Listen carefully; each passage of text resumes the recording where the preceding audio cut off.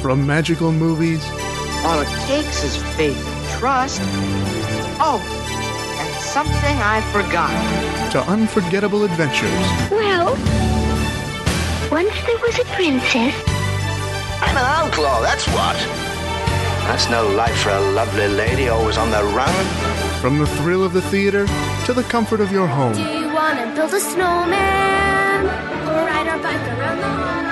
I don't care how you kill the little beast, but do it! And do it now! You can always count on something new from Disney. That's why they call me Thumper. For the bare necessities, the simple bare necessities. Forget about your worries and your stuff. Look! Have I got it? The magic feather! Now you can fly!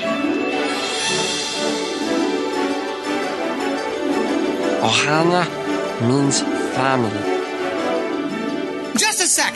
Buzz, will you get up here and give me a hand? That's very funny.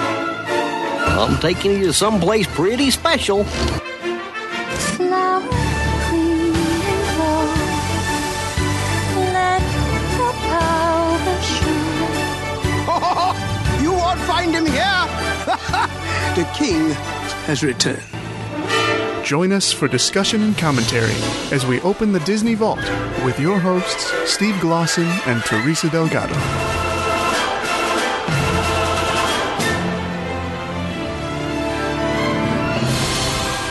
Hello, everyone, and welcome to the most magical podcast on the internet. This is Disney Vault Talk, and we have a whole lot of stuff to cover on this episode.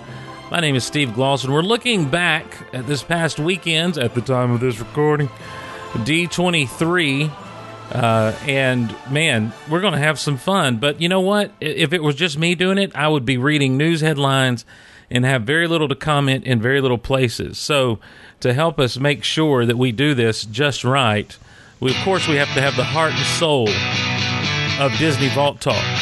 Ladies and gentlemen, of course, I'm talking about the lovely, the talented, the powerful Teresa Delgado.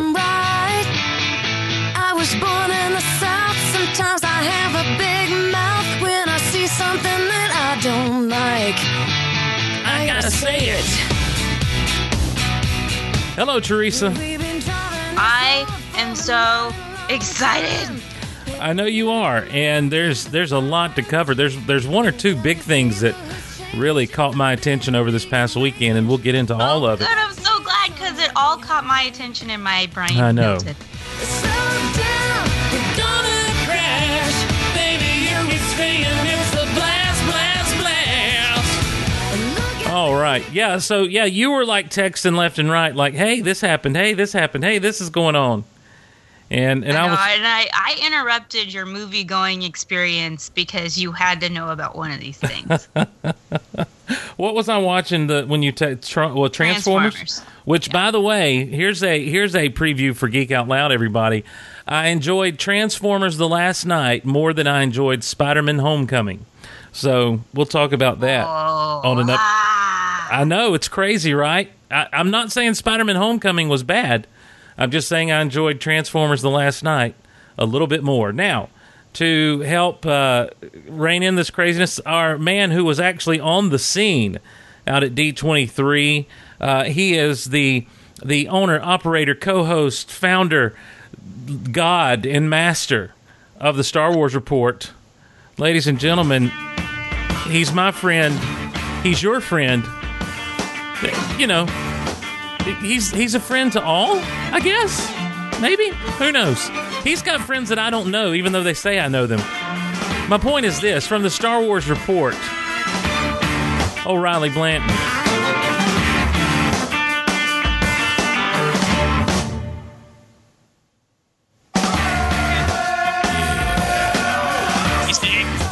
What's happening?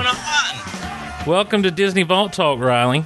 Or welcome back, I should say. Unparalleled, as always, unparalleled in your remarkable and unique skills for introducing people. Yeah, you know, sometimes I just don't know what to say, so I keep saying stuff until it's like you just throw a puzzle on the ground and you start sticking pieces together. And even if they don't fit, they end up, together because you hammer them in there, and that's what I do with introductions.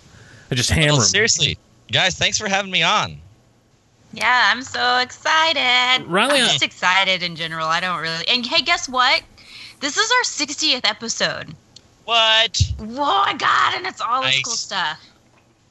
So, Riley, the last time you were on we were talking about a movie you hadn't watched, I believe. That's right. We were talking Beauty and the Beast. Which, you know what? I've seen it. Yeah. But not that one. The other one. Wow. Okay. You saw the live action one, right? I sure did. So, did you like it? I did. I love that movie. Yeah. So, I have a quick Beauty and the Beast story. All right. If I may throw down. My niece, whom I love, turned 2 years old this past month. And she had a little birthday party. And all the family that wanted one, they were making character shirts for. So, I don't know some of the characters. Like my sister Rebecca, who's been on the show, had, of course, Ariel. And someone else had Mickey Mouse. And someone had Minnie. Or my little niece Addie had Minnie. And her mom, Addie's actually my great niece, but my niece, her mom said, "Do you want a character shirt?" And I'm like, "Sure, why not?" And she's like, "Who do you want?" I'm like, "I don't know. Who do you want to put on there?" She's like, "How about Beast?" I'm like, "Sounds good to me." And so I have a shirt now that has the Beast face, and underneath it says Uncle Steve. Well, my sister Rebecca, who many of you remember from the Little Mermaid episode, comes in with the boy she married, this dude, and he is wearing a shirt that has Belle on it, and it says something about I'd like some time to do some light reading, like she's surrounded by books and everything. And I know what he was doing because he knows he's trying to be my friend. Oh dear. And he's trying too hard oftentimes. Because normally what happens if he knows he's going to be around the family, if he knows I'm going to be there, he throws on a Geek Out Loud shirt that he stole from my sister. And I'm like, "You're not endearing yourself to me. You're not endearing yourself." So here he comes in with the Belle shirt on, and I'm like, "What is this?" And he looks at me and says, "Perhaps there's something there that wasn't there before." And I wanted to body slam him, but I didn't. Wow. So there that is. I can imagine your face just going, Yeah. Nope. It was that face. It was that face that you know. So Riley, you were in Anaheim for D23.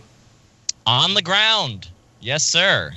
On the cold, hard ground. Yeah. Literally. Yes, quite literally. What does that mean? Did you end up spending the night at the Steve, I haven't done this in a while. Okay. I feel like I got in touch with an older fan version of myself. I waited overnight on the cold, hard concrete. Did you not do that at Celebration a few months ago? I did not. The last time I did that would have been Celebration 5, maybe 6. I'm so spoiled because I've often done press at these things, and so like you just have the pass, you go to the event, and you go out, walk in, and of course I was not. I mean, I was press, but I wasn't sanctioned press at D23 this year because I only was able to confirm that I could even go like 2 weeks ago. Mm-hmm. So I've been wanting an excuse to go out to the West Coast forever. And I know a bunch of people out there, and D23 was just like the perfect thing. I'm like, all right, here we go. It's time. I'm going to check out this whole Disney thing. I hear people like the Disney thing. And so that's how I made it out there. So, Riley, are you telling me you lived like a hobo for a couple of days? I mean, pretty much. Pretty much. From what I hear, though, Riley, like, if you didn't sleep on the floor, then you were not going to get into a panel, so... Nope. Pretty much. Yeah, so, like, actually, I had a great Friday. I wasn't actually at D23 Friday, but I capped off my Friday night by going over to, I think you guys have probably met him or know him, J.C. Reifenberg's pop-up cantina, his Scum and Villainy cantina. He got me there with another friend, and we got to hang out. It was awesome, but, like, I just hung out there till super late and then drove straight down to Anaheim, and, like, about midnight I got there and just got straight in line. Wow. So even at D23 they were doing the whole line up all night long thing. Oh yes. Oh, yeah. Yeah. No. Y'all, Now, look, I just want to say something really quickly, and we'll get into this. I just want to say this has to end. And it's not going to end until fans step up and say, this has to end. Let me tell you, like, Steve, it's not even there's no nice way of putting this. It looked like a refugee camp. Yes. Mine only a lot more of those like weird inflatable like banana lounge type things that you see on the Facebook ads. There are a lot of those out there. Now, okay, so here's the thing, Steve, and Riley, you weren't there on Friday, so hopefully you've seen some of this stuff. I'm going to enlighten you guys. I saw the crowd reaction. I think I know what you're about to say. Okay, so Steve, you remember how we were saying that at Celebration there was some line kerfuffle and like people didn't get in that had waited overnight for panels and stuff? I vaguely remember that, yes. Okay. It happened again, only slightly worse. Really? If that's possible. So it wasn't for the first panel of the day, which was the Legends panel. It was actually for the animation panel, and they apparently had two, and I could be getting this way wrong, and we'll talk to Sarah and Richard Woloski from Skywalking Through Neverland. They were there, but there were two queues for this thing, apparently, in slightly separate places, and then as they were moving a corral of people, somehow the corral got flipped to where all the people waiting in the back of the line that hadn't been waiting for 4 or 5 plus hours ended up in the front and got in, and all the people that were waiting in the back did not, or that had been in the front, oh wow, were now in the back and they didn't get in at all. Oh my goodness. And there was also something else with about 1,000 people or something somehow managed to get in without, I don't know, maybe going through all the proper security or something. Teresa, there was something. I'm just going to fast forward and give a little preview of what we're going to talk about in a second. But fast forward to Saturday morning when they actually gave some wristbands to those people who waited but didn't get in. For the live action films panel, and there's this whole segment of the audience over to the right that Alan Horn gets up on stage and he's like, "Hey, so who was at the animation panel yesterday?" And like a whole corner of the room just goes, "Boo!" Nice. They didn't make it. I was nice. Like, wow. Yeah, so they did. A friend of mine was one of the ones that this happened to, and they did get wristbands for guaranteed entrance into the live action panel. But the thing that stinks about that is that now there's all these people that probably may not have gone to the live action panel. Maybe they would have. But now they're getting in guaranteed, and so people waiting in line for the live action panel may or may not get in. Yeah. So who's in charge of this thing? I mean, obviously, I know it's a Disney deal, but I mean, are they working with a third party organizer like a Reed Pop or something? No, not that I'm aware of. I mean, D23 is the organizer, and it's owned by Disney, so it's technically Disney, but it is its own organization that runs the convention. All right. Yeah. So that's where you point the finger at then. Yes. So there was definitely line issues, and I did make a comment on Facebook somewhere that I said, unfortunately, this is going to be one of those things as Comic-Cons become less just like smaller events and they're becoming massive fan events. You know, I think we're going to see this kind of stuff a lot more. But Riley, what was the difference for you between D23 and Star Wars Celebration? It's a lot more trade showy. Like the present, there's a lot of, because Disney's such a huge corporation, there are so many elements of the company that they want to showcase, and that's like the one event where they do it all. So whether it's the parks or whether it's Lucasfilm or whether it's Marvel or the animation studios, whether it's Pixar, like even on the show floor, unlike something like a Comic-Con or Celebration, there's very little in terms of like fan presence. Like, I mean, fans are there in droves, but like a Celebration, you have something like the Belgian garrison that builds these amazing, you know, almost to scale props that you can go take pictures with, and there's just like a lot more passionate fandom, and the experience of Celebration is a lot more about, well, Celebration. And it sort of feels in some ways like this is a like a CES but for Disney. That would be, which sounds kind of negative. There's a lot of really good things about it, and it is pretty well organized, despite that one kerfuffle. Certainly way better than so many people's experience in Orlando back in April. But it's also a little more subdued. Like, it's not as rowdy in some ways. So, Riley, are you talking when you talk about the idea of it being more like a trade show? Are we looking on the show floor of there being more licensees and stuff, and fewer like independent dealer booths and that sort of thing? Exactly. Okay. Yeah, exactly. And you've got Pixar Place, and you've got all kinds of different stages where Disney itself is putting on programming. These sort of sub stages where there might be like a history. I walked right by a history of Mickey Mouse presentation that was just going on one of the smaller stages on the show floor, and so there's a lot of that kind of thing. Okay, cool. All right. Well, that and I mean that would tend to lean into the more low key kind of thing. Yeah, because exactly. You don't have a lot of people running around. You don't have your your great pin hunt and your everyone lining up trying to get the exclusive at this booth or that booth, that sort of thing. I'll tell you what they did have, Steve. It's Disney, so they had a parade. Like periodically, I would just hear a big band marching down the show floor. Like, they had a parade every day. Duh. Yeah, of course, it's Disney. And they end with fireworks. Now, Steve, I do know that there were a lot of booths that did have exclusives and lines to get in. I know that there was several stores that were set up. Disney Store had some exclusives. There were a few others. I don't remember the names of them, but one of them was a Star Tours bracelet thing that I know a lot of people were clamoring to get. And Her Universe had some exclusives, too. Okay. So that was still there, but no lotteries, Right. like the Lego lottery or the Funko lottery.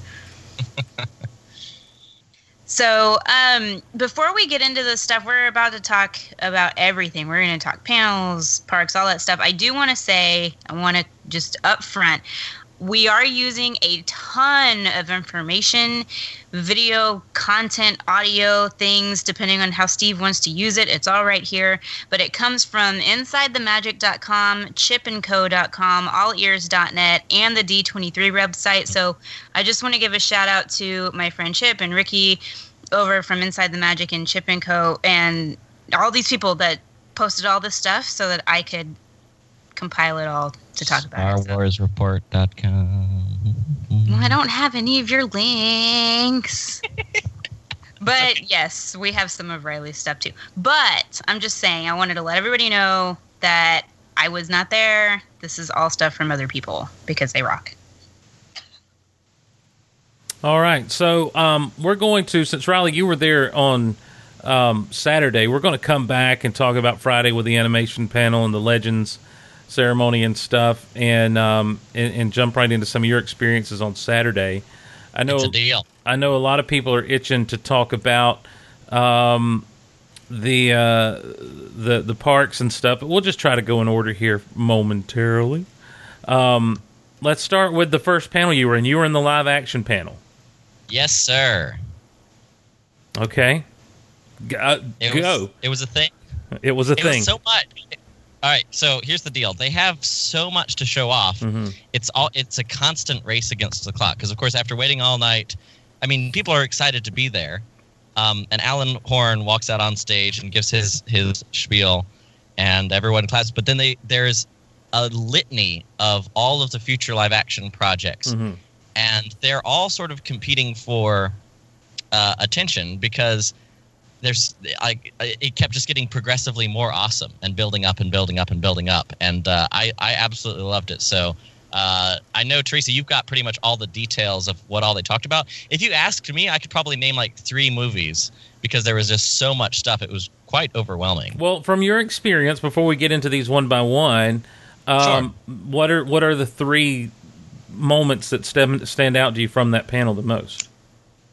Absolutely. Of course, the Star Wars stuff because it's Star Wars, and I like the Star Wars.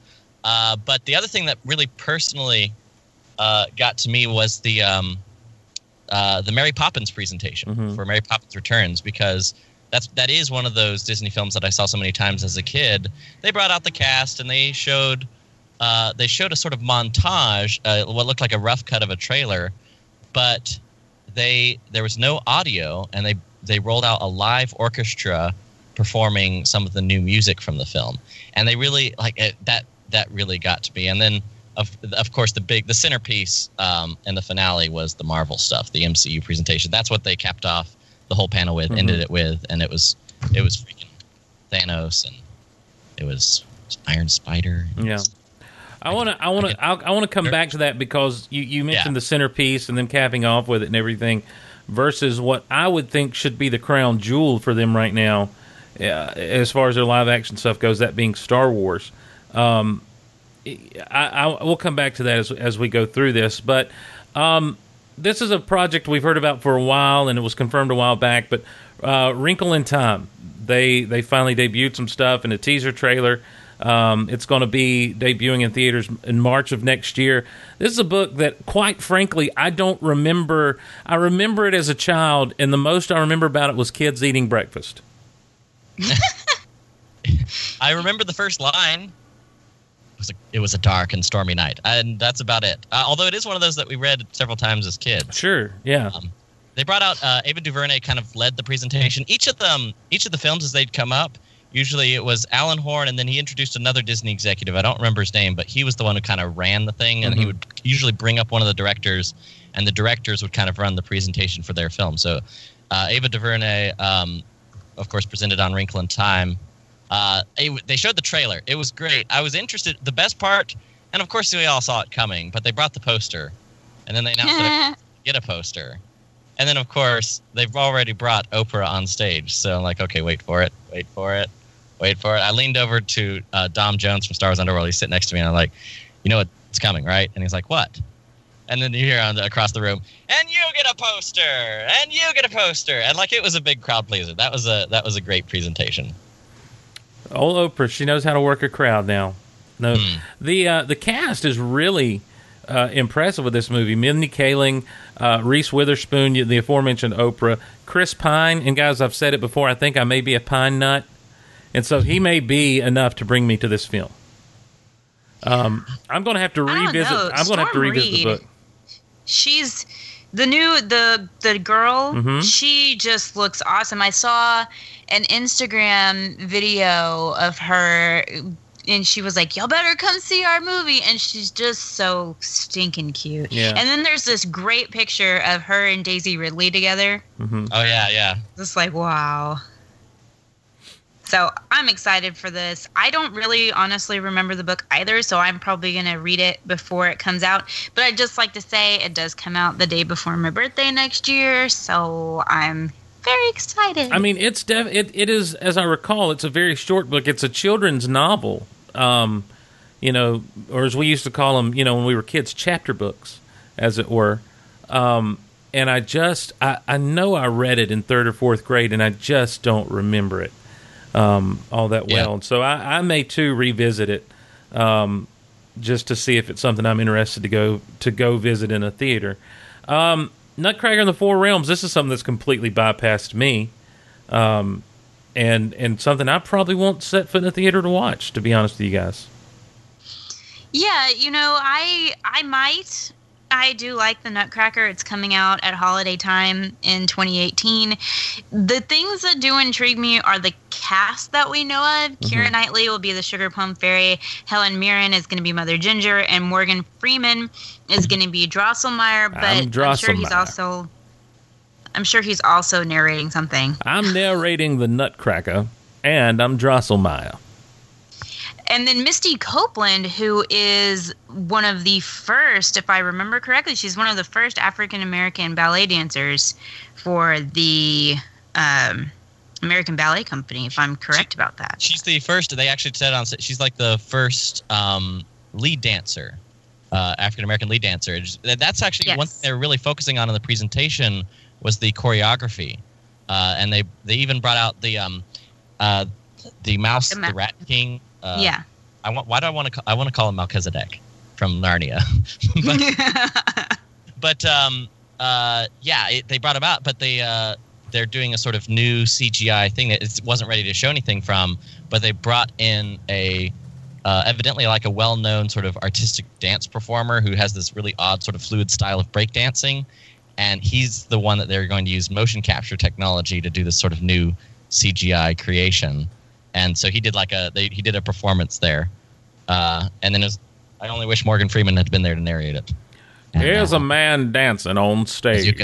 As you can see here, the man is dancing, it's break dancing with a fluid form. As you notice the fluidity of his motions. Exactly. The big thing I think that came out of just straight up Disney live action features was the Mary Poppins stuff. Yes. A lot of people who were not sold on this now, Teresa, seem to be very sold on Emily Blunt. Me too. Mm-hmm. Yeah. And I think it's the emphasis on it being a sequel, and then she made a comment about like nobody can out Julie Andrews, and she was talking about making her Mary Poppins more true to the book and not as maybe kind of nice as Julie Andrews made Mary Poppins, because apparently she's like supposed to be more like weird and like strange, I guess. Yeah, and the footage, they actually showed a couple brief clips besides just that sort of montage with the orchestra, and it is a very different Mary Poppins, but just seeing the cast, and I think the real deal was I believe it's Rob Marshall directing it, if I'm not confusing my director. Mm-hmm. He was the one who was on stage, and like he took a couple minutes, and it was sort of like a stop. All right, everybody, stop for a second. Let me just explain. Let's get real here. You know, we understand what the original movie means, and this is not at all an attempt to just sort of like cheaply. This is not the Lion King 2.5 of Mary Poppins. Careful. Hey, first of all, it's Lion King 1.5. Whatever. It's like, and it is hilarious. A remake. That was a story of Timon and Pumbaa. That's right, and it's funny. It's funny. I picked the wrong crowd, didn't I? Yes. Yeah, Riley. Know your audience, son. But yeah, he was like, no, seriously, this is we're putting in the effort to make a really high quality original musical. And they talked about the music writing process, and of course they had the orchestra play, and then of course when they showed, when they announced that Dick Van Dyke is returning, the place went nuts. Yeah, and apparently y'all got to see, like, in that clip, like, he's dancing, like, on a table. Yes. Well, what? And there's a kite scene, and I don't get to see this. I'm so pissed. You'll get to see it, though, Teresa. It's coming, but the highlight was at the very end of the montage, and the orchestra, like, the strings rise in this sort of rising inspirational music, and the clouds start to break, and off in the distance you see just a glimpse of just the outline of a woman in a dress and an umbrella, and then it just like fades to black. And I'll admit I got chills when I saw that. Well, what's Angela Lansbury doing in this thing? They announced her. She's playing. I forget what she's playing, but she's playing something. Not a huge role or anything like that. Mm-hmm. I just remember seeing it. She's going to be a balloon lady. I found it. Okay. Toppins a balloon. Meryl Streep is Mary Poppins' sister or cousin or something named Topsy Poppins. Here's a balloon. It's a rebellion, isn't it? So yeah, the presence of Angela Lansbury now leads me to ask, when are we going to get the remake or the continuation of Bedknobs and Broomsticks? Right. That would be great. Now, there's one thing we haven't mentioned, and Riley, you didn't say it, but in that little animation, now I'm giving it away, in the little trailer they played, there was a very quick scene, I hear, that showed a mixture of 2D animation and live action. Yeah, there's the little gasp that went through the audience. I was like, oh, yes, they're doing it. Which it makes sense. You can't not. Yeah, well, you never know sometimes. As long as it's a penguin or two dancing around.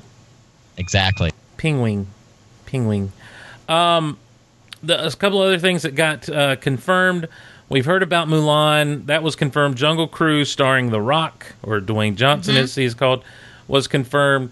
Aladdin had some cast announcements. Particularly of particular interest to a lot of people, I think, is going to be that Will Smith is the genie.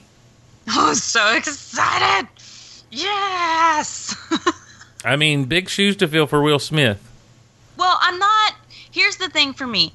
There's no way they can redo or whatever, very similar to a Julie Andrews, a genie done by Robin Williams. Like, that's not going to happen. So rather than try to come close, I think they're just going a whole different direction with it, and I think that's better for everyone involved. So are we going to get then an original Will Smith rap, or are we going to get a Will Smith parody called, I don't know, Getting Genie With It?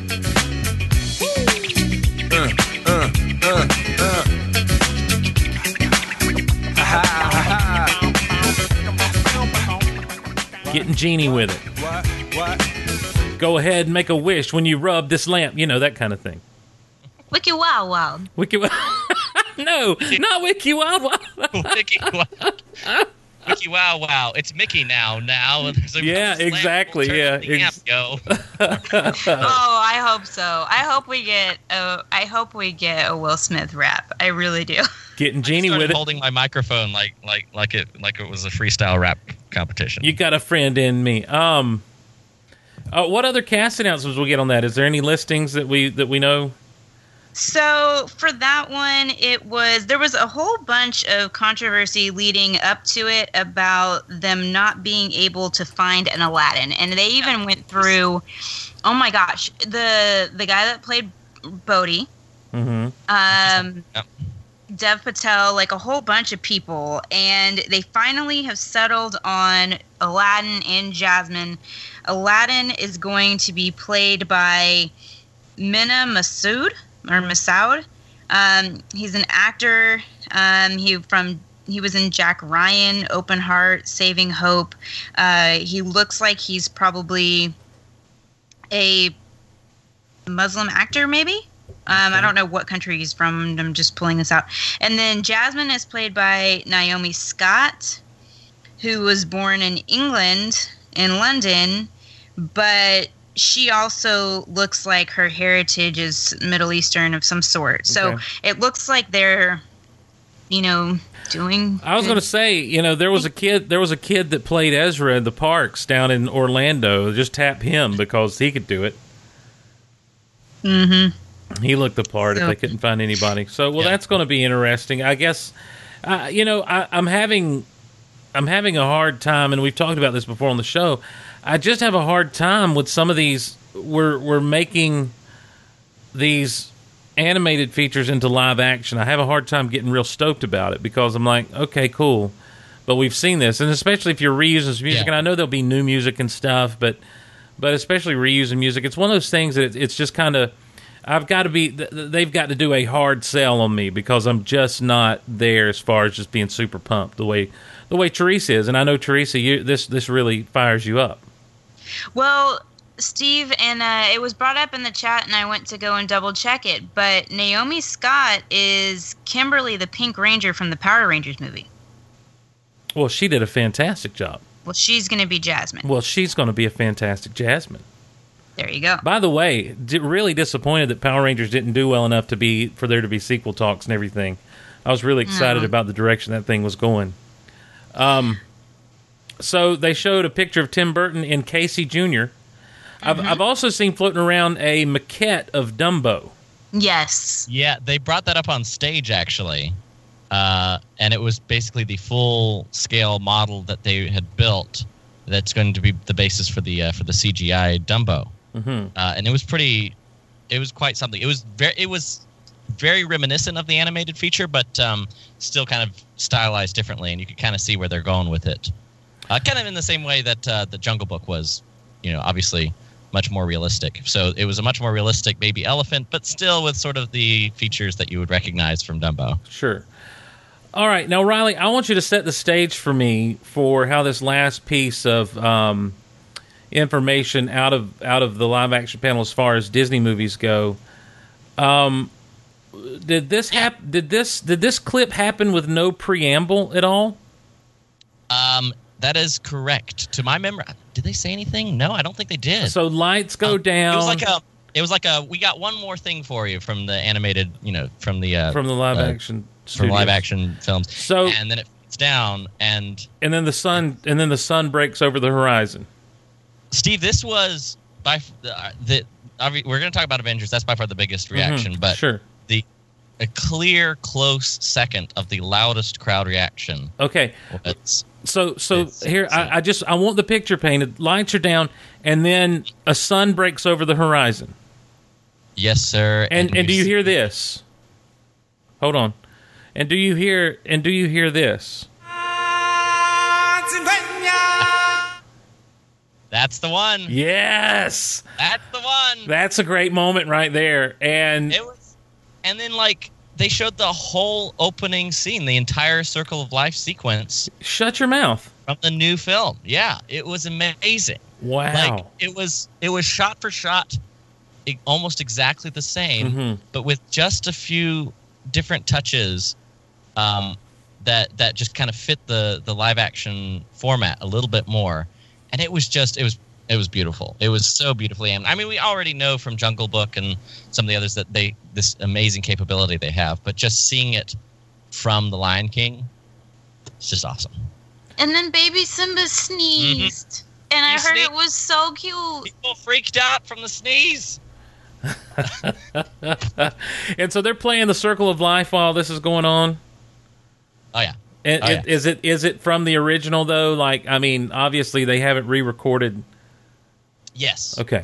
No, from the original. And then it's just thump, the Lion King, and the crowd goes nuts. And then Ryan Johnson has to walk on stage. I was going to say, that's a drop the mic and walk away moment. Exactly. That is like, and peace out, everyone. We'll see you in 2 years at D23. That's that kind of moment, if you ask me. Yeah. No, exactly. I'm just saying, if I had been there and I was sitting next to Riley, I would have been sitting on top of Riley's head, because I would have just climbed all over him and jumped on top of him and been like, ah! There is a girl we met in line, and so we had sort of a group that formed overnight that were all in the general vicinity, and we all sat together in the panel. She wrote for Bleeding Cool. I can't remember her name. I feel bad but I will say this: she was sitting next to me, and she burst into tears at the end. It was a beautiful thing. So Riley's out meeting people and rubbing elbows. Yes, and consoling people who've just been totally emotionally compromised from seeing the next Lion King footage. It was amazing. Yeah, but those are tears of joy. But I want to come back to this. Love the Lion King, and I would have been caught up in the moment of this. I'm sorry, the presentation alone of one more thing, lights go down, sun breaks over the horizon to the song. Yes, I would have been caught up in the emotion, but then I would have stepped away and thought, so it's CG versions of everything we've seen before. Yeah, and I thought that a little bit too. I did not have the love for Jungle Book that everyone seemed to have. I mean, I enjoyed the film, right, but it didn't really add anything new for me. And it was just kind of it was sort of like a little less musical, more realistic version of Jungle Book, and I wasn't sure that it was fun, but I really hope that that's not the case with Lion King. Sure. Look, again, I don't think the moment is lost on anybody. Exactly. What an amazing moment. Yeah. So, of course, you know what? I would take Teresa. I would gladly take sitting in somewhere, and they're like, well, we've got one more thing to show you.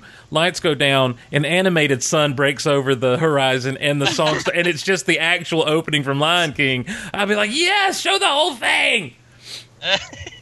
Because as we have talked about on this show, we love some Lion King. We do. Love. So, yeah, poor Ryan Johnson, huh? Star Wars.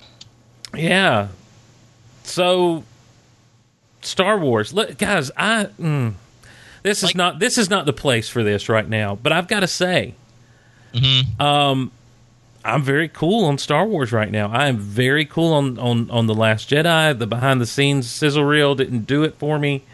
Let me back you up a little bit, Steve, because the reaction of the crowd was definitely way more muted than something like at a Celebration. Mm-hmm. Even for the presentations that we're having there, it didn't get much of a reaction. But I'll tell you what the most telling thing about the sizzle reel they showed are the memes coming out afterwards. It's like it's the space penguin, which is awesome. Penguin. But like that's Teresa's reaction right there. That's about the extent of what we can appreciate out of the sizzle reel. All I care about, and really all I want to talk about, is like all the Star Wars Land stuff. I mean, it was cool. We got a few new pictures. The cast came out. It was Rian Johnson just like desperately trying to, in 10 minutes, pitch the film. And he's like, and then they didn't even show the the posters they released. Yeah, where like don't have eyes anymore. They didn't even show those in the presentation. Like we checked Twitter afterwards, and they're like, oh, there's the posters, I guess. So what is the what is the space penguins thing you're talking about? Space penguin. Teresa, you're the penguin person around here. You want to explain this phenomenon? Is this that game that you didn't like, Teresa? The Club Disney Penguin game? No, not Club Penguin. Stupid Club Penguin. No. So there's some characters that they show in the sizzle reel. Several different creatures, I guess you would say, and one of them is a little big-eyed, penguin-y looking thing called a porg. He looks more like an otter to me. Whatever kind of. He doesn't really have a nose. He's like a flat face, like a penguin. That's a pretty plump little otter. I'm just saying. Well, right. I mean, he's a porg, which is like a penguin otter put together in a name, sort of. And pig. Are you talking about the thing with the big sad black eyes? Yes, that's the space penguin. Yeah, it looks more like an otter to me. Okay, well, he's cute.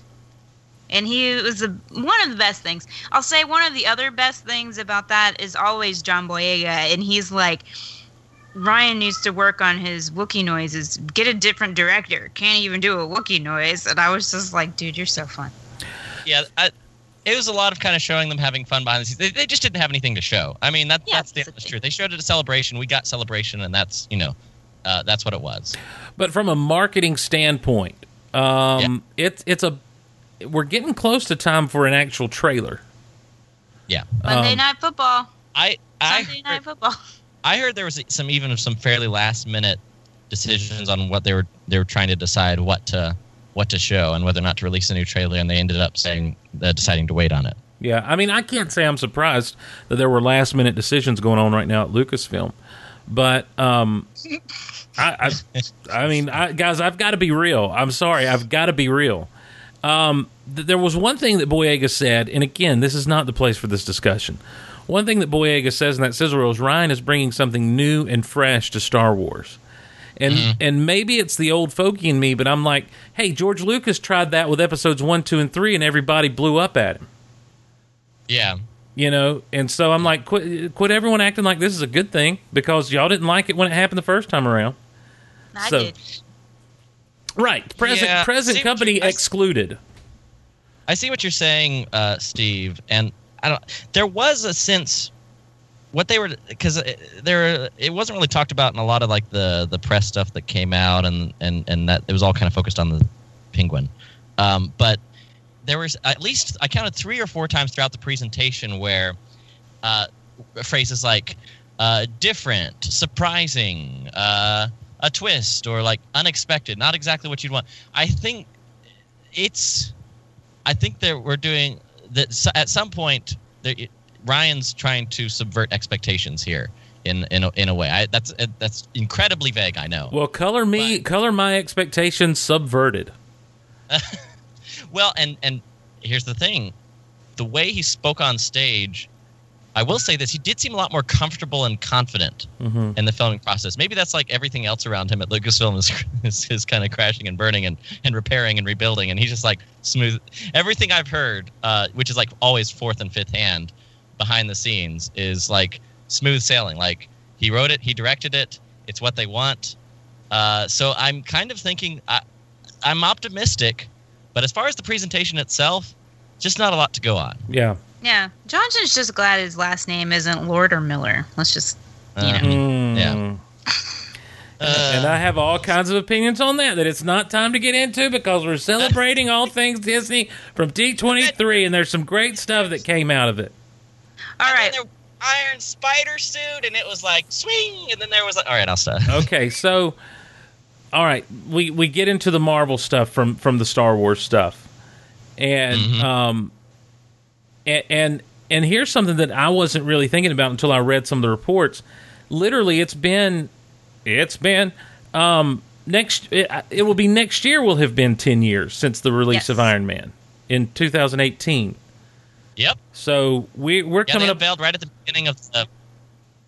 Oh, sorry. Yeah. Right at the beginning of the when Kevin Feige walks up on stage, he introduces the 10-year logo, and that was pretty cool. Which that means that I'm coming up on the 10-year anniversary of Geek Out Loud.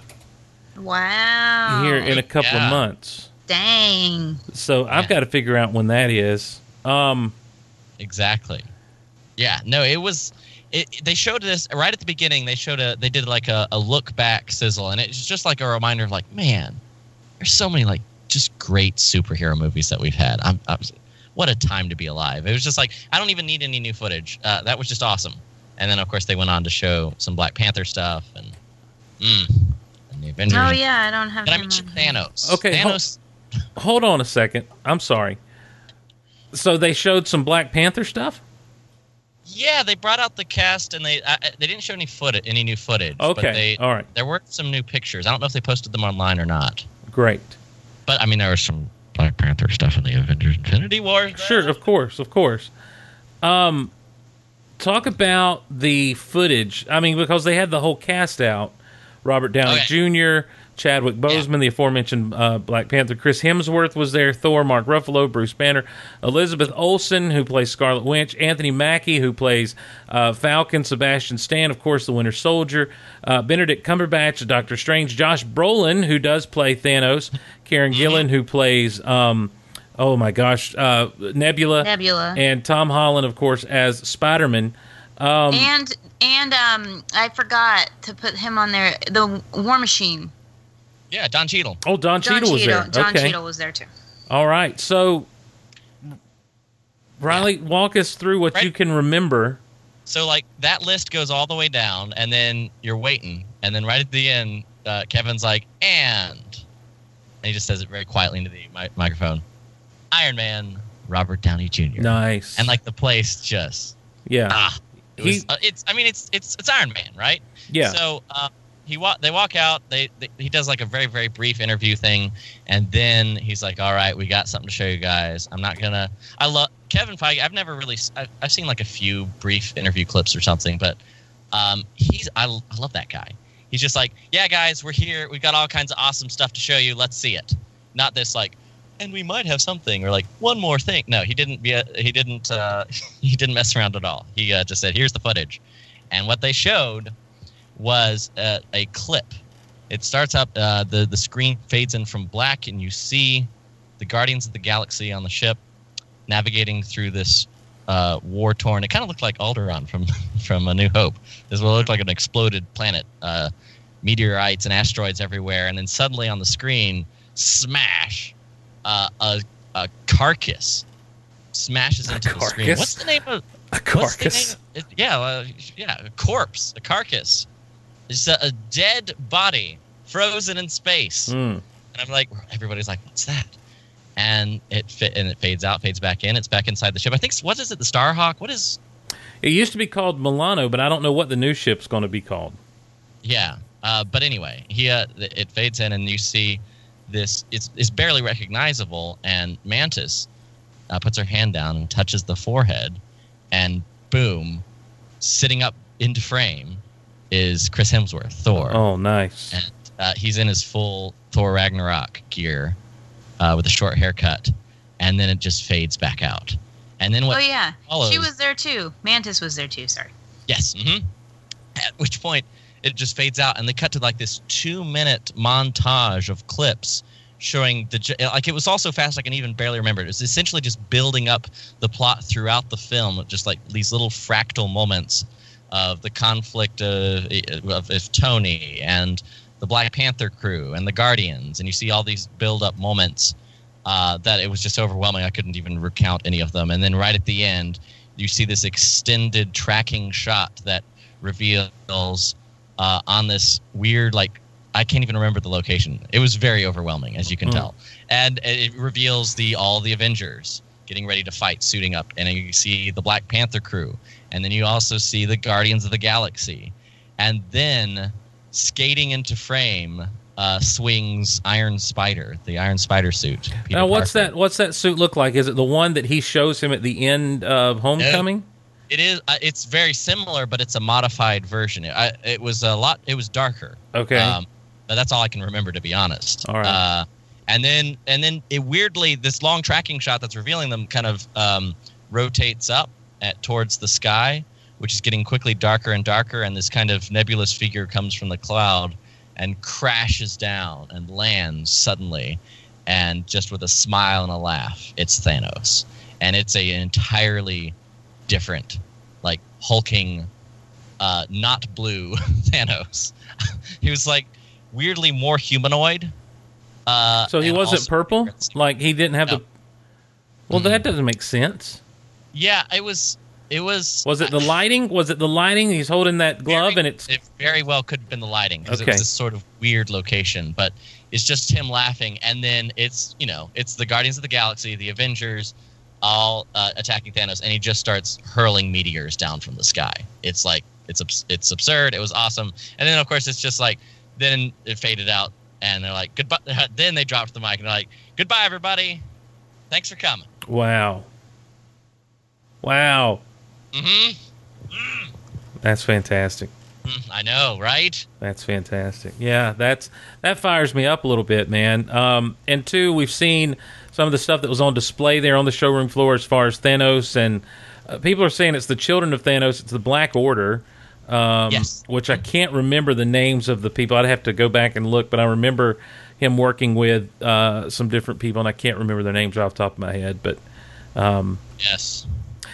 Let me ask you guys this. I was told this the other day. I believe I was talking to Scott Rifen, and talking about, have you both seen the Spider-Man Homecoming? Not yet. Okay. Well, I don't want to spoil anything. But they moved from Avengers Tower in Ultron to the big building that they're in now with Ant-Man and everything. We see it also in Captain America Civil War. They're saying that the purchaser of the Avengers Tower may have the last name Baxter, so that may become the Baxter Building. And that doesn't really mean anything to lifelong Marvel fans, but you lost me. But see, here's the thing: if that's the case, then that means that Marvel has worked out something with Fox to get those Fantastic Four right somehow, some way. Oh yeah. Hang on. I'm all for that, man.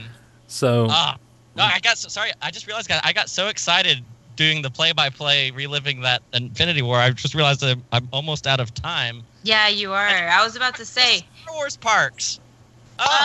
Well, tell us quickly. I'll give you like the 1 minute version, and then you guys go crazy. Okay. Because I wasn't actually 1 minute. Steve will time you. Just saying. Oh boy, I shouldn't have. Wait, is this Riley's Disney minute? Do you want it to be? Because I can pull up the stopwatch. But now I want more time. But okay, yeah, just go. Right. Tell us. So, walked out, went straight to the Galaxy of Stories exhibit, where they have the miniature of the Star Wars land, which we now know as Galaxy's Edge. It's absolutely incredible. I have all kinds of pictures and video posted at StarWarsReport.com. And it was just an incredible experience because it's immersion. It's different than anything Disney has ever done before, because instead of like, here's this ride, no, then here's this ride. No, it's an immersive, singular Star Wars planet that you can experience, complete with a hotel that has an ongoing storyline as you stay there. It's Star Wars Westworld. So it was amazing. And also, hey, I met Doug Chang just hanging out, watching people look at the model because he helped design it. And I thought that was pretty cool, too. That's it, guys. How was that? Did I do it? I didn't start the timer, Riley. I was not clear on whether or not I was supposed to. Oh, well, I feel like it was close enough. So, Riley, you've got to run because you've got a hot date? I do. A hot date with composer Hans Zimmer. Oh, that's right. And what lady are you taking to see Hans Zimmer? I'm taking 2 ROTC buddies. Ladies. It's the life of Riley. Well, hold on a folks. second. I got to do this for you. I'm going to give you this joke this one time. All right. He's single, ladies.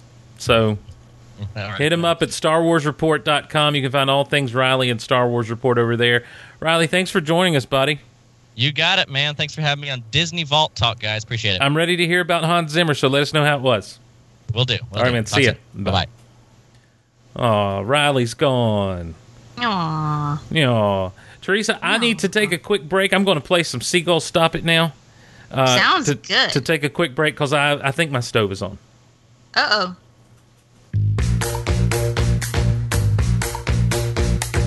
Rockin' and rollin'. Down to the beach I'm strolling. But the seagulls poke at my head. Not fun. I said, seagulls, stop it now.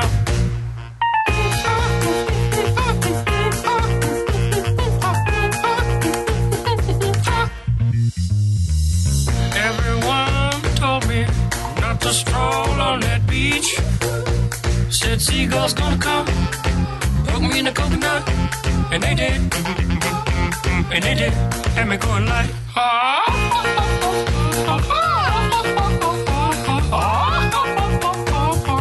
nothing I could do but yell when these birds attacked me. When I tried to run, I fell, and then these kids started laughing, and then got hit in the neck with a hacky sack. Where'd it come from?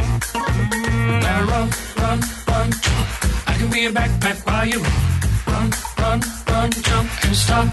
Put me down. I love to groove and boogie. Yeah. Great. Show you some dance moves. I like the way he says boogie. I like to groovy boogie. So, for those wondering, stove was on, but it was on simmer. I had some rice cooking earlier, and it's perfect. That's why you need a rice cooker. Well, if I do a rice cooker, I can't. What I like to do is, here we go. Here's the fun tangent. I like to take some chicken thighs, skin on, bone in, and take a deep pan and cook those babies up. Just kind of pan sear them, get them good and cooked through. And then pour the water over them. I may take them out and pull the bones out and pull the skin and everything and just put the meat back in the little pan.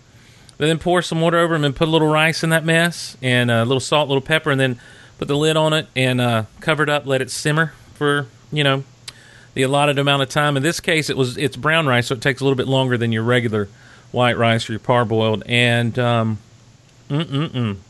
it is some tasty stuff. I'm going to be making rice for myself after we're done. Oh, for the first time ever. Oh, really? In a rice cooker. All right. Well, hey, you can't go wrong with a rice cooker now. They actually do a really good job. So. And then I'm also making Parmesan crusted salmon. Oh, well, that sounds absolutely divine. It does. And my husband prepped everything and left it for me with instructions on how to do it. Fantastic. Well, I'm scared. Well, let's back up and let's get into what went down Friday. And again, this is a lot of information that comes to us from Inside the Magic, Chip and Company, allears.net, the D23 website. So, so we appreciate all of the coverage that has been done all over the place. Teresa, what is Galaxy of Stories? All right, so Riley mentioned it earlier, but Galaxy of Stories was essentially the pavilion dedicated to Star Wars Land, which we know the name of it now, but we'll talk about that more when we start talking about parks. Essentially, it opened to the media Thursday, and they showed images and video of it, and it is the model of what Star Wars Land, I'm going to skip over what it's actually called for the moment, is going to look like at both parks. And I saw it on my phone, and then I put it up on our TV, thank you to AirPlay, and I cried. I cried looking at it because there was a video, I forget what video I watched. It wasn't the one that I linked to you here. But as it was just going through, I just imagined myself there, and I just was just like, oh my God, like I'm in Star Wars, literally inside of it, standing in it. And I think it's going to be just like when I went to the Harry Potter parks for the first time and I just completely lost my mind and started crying. So Galaxy of Stories was this place where this huge model was, and then they had like some other props and things like around the area. They had a model of there's the ride that's going to be the First Order ride. Right. I don't really know much more about it, but they showed like what the ride vehicle is going to look like for that. Mm-hmm. Yeah, and they had Imagineers, and Scott Trowbridge, who is in charge of the Star Wars Land stuff, was there doing interviews and talking to people. And so they had people there all day long. So as you went there, if you had questions, they could point stuff out on the model. And it was this big, huge, giant model. I saw something pretty funny where someone had a picture of the model up, and then they're like, and what it will actually look like on opening day. And it was just nothing but people. Yeah. Yeah, because the model just has like some shadow people in there, and you're like, wrong. Yeah, no way that's going to happen. That's going to be wall-to-wall people. It does. I mean, it really does evoke a feel of, it's got a lot of Star Wars architecture. There's apparently going to be ships and stuff on the ground for you to look at, picture opportunities, that sort of thing. But yeah, you're walking into this, and Riley said it. It's immersive as much as anything, and the building looks the buildings and the structures look like, as I said, Star Wars architecture. There's the Millennium Falcon that's sitting right out there, which I know will be absolutely nuts to get to. Here's what I'm hoping for. I'm hoping to be down in Star Wars Land and a storm come through, and then just be able to hit the loop in Star Wars Land. Right. So coming, 2019 used to seem so far away, but we're literally, we're over halfway through 2017, so it'll be here in no time. Yeah, no, it's not far away. Now, here's an interesting thing, and if you head over to Inside the Magic, you can see, look for the video that's titled Interview Star Wars Land Model Tour with Imagineer Scott Trowbridge. He talks about the immersive experience and what it's potentially going to look like, not in great detail, but you make choices. You can kind of go about Star Wars Land in two ways. You can either go, chill, relax, or you can be involved in an immersive experience where your decisions affect your entire experience there. So if you're piloting the Millennium Falcon and he says something along these lines, you bring the ship back and you did a great job with your mission or whatever, you might end up with extra galactic credits in your pocket, because there is like that opportunity, I guess, where you can get galactic credits. Or if you crash it and do all kinds of stuff to it, you may end up with like a bounty on your head and bounty hunters looking for you. Oh, wow. So there's going to be this whole way that you can fully immerse yourself in that Star Wars Land area to where you are a part of that actual story, not just, little Teresa with her Mickey shirt on walking into Star Wars Land to ride a ride. Well, here's what's got to happen then. I need 2 days. 1 day just to go chill and enjoy it, and then the next day to full on be a Star Wars character. So anyone that's going to go with me, we're going 2 days. Day 1, we're just going to go get the lay of the land. We're going to enjoy the rides. Day 2, we're some kind of team. I don't know what that is, what that means, but we will be working together to survive, to blow up bounty hunters, to win the day, whatever that looks like. Yeah, I don't know what it's going to look like, but it sounds fun. And we're going to talk a little bit more about that as we get into the park stuff on Saturday, which we didn't get to with Riley, which is a bummer. But he wasn't at the panel, so I got all of my information from that straight from Twitter. I was literally just glued to my phone. But let's start with Friday. So the very first thing that happened in the morning was the Legends ceremony, where they induct new Disney legends into essentially the Disney Hall of Fame. I'm just going to go through the list really quickly of everybody that was announced prior to. Stan Lee, Jack Kirby, Oprah Winfrey, Carrie Fisher, Mark Hamill, Julie Taymor, Wayne Jackson, Gary Marshall, Manuel Gonzalez, and Clyde Jerry Geronimi were all announced prior to. They always do one that's a surprise, and the surprise this year was Whoopi Goldberg. Now, I guess she was in Lion King. Yes. Okay. I was about to say... And Sister Act. Sister Act was Touchstone? Yes. Okay. Great. Well, good for her. Well, and she also did some stuff for the parks as well. I think right. it was in Epcot, maybe. Okay. Where she narrated something. And I understand that she and Imagineer Wayne Jackson had to cut their speeches down to 2 minutes apiece because Mark Hamill went for 5 hours. He did talk for a while. That's true. That's true. Yeah, I was glad. I tell you what, I was glad to see Stan Lee, who's a legend in his own right, and of course his wife just recently passed, and we thoughts and prayers there with them for that. And the late Jack Kirby, he along with Stan Lee and Steve Ditko are architects. I've been using that word a lot. I need to stop. They are the creators. They are the trinity of Marvel as we know it today. Truthfully, Kirby's art, Stan Lee's storytelling, Ditko's creative art and storytelling, along with Stan Lee, those guys did it all. And so I think I'm safe to say that they are a holy trinity of Marvel history, and definitely deserved to be in there. Gary Marshall, of course, is a legend in television and movies as well, and he passed last year, so he definitely deserves to be in there. They could have got Paul F. Tompkins to come and accept on his behalf, I guess, but I guess they didn't do that. Yeah, and for people who don't know, you should know Gary Marshall, but The Odd Couple, Happy Days, Liver and Shirley, Mork and Mindy. He also did Pretty Woman and The Princess Diaries. Mm-hmm. So Julie Taymor, if you don't know who she is a Oscar-nominated filmmaker, a Tony winner, an Emmy winner, a Grammy winner. She's a huge choreographer, but her biggest thing, and a lot of it's for Broadway, her biggest thing, though, was the adaptation of The Lion King on Broadway. Oh, yeah. So wasn't she also tied to the Spider-Man Broadway play?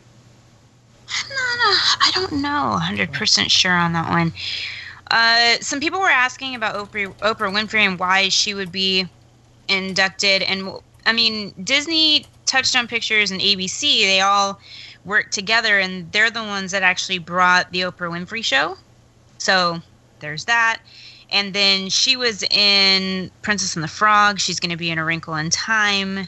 So, she does have a Disney connection, which I don't know if a lot of people knew that.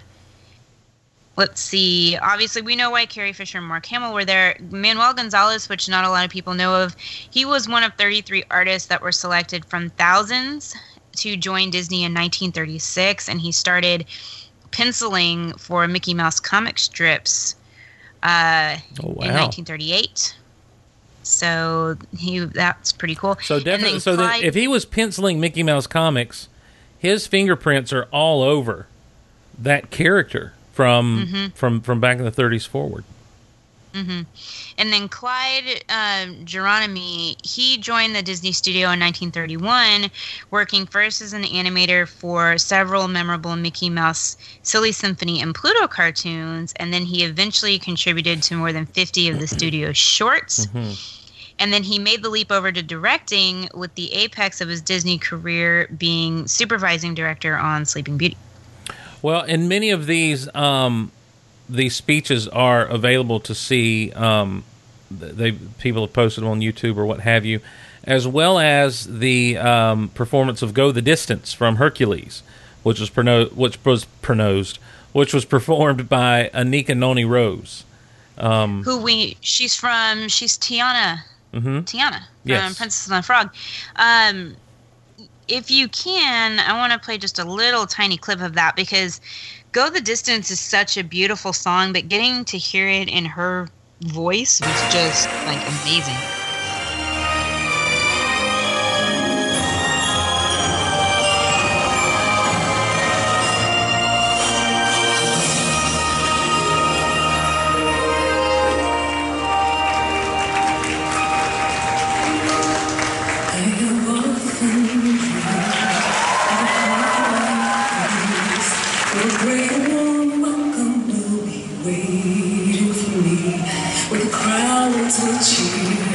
When they see my face and the voice keeps saying, this is where I'm meant to be, I will find my way. I can go the distance. I'll be there someday.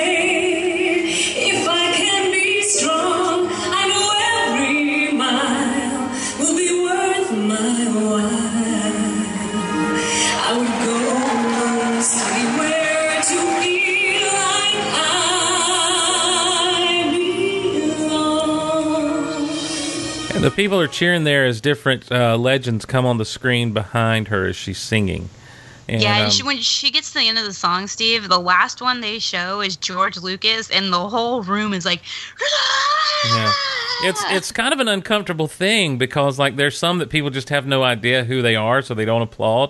And then Betty White comes up, and everyone's like, yeah! And it's like, oh, these other people have families.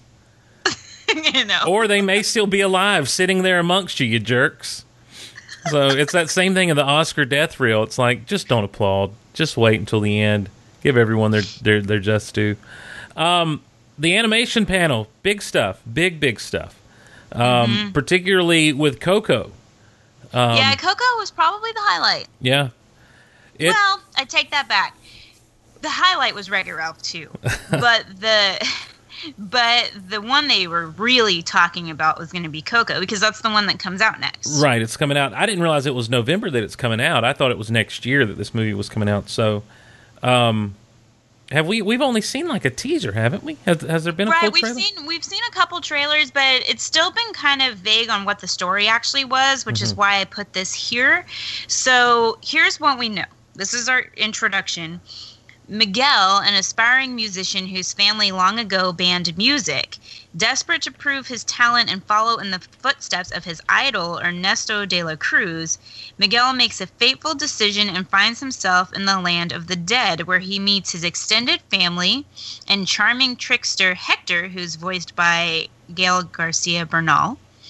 And together they set off on an extraordinary journey to unlock the real story behind Miguel's family history. His history. Wrong spacing.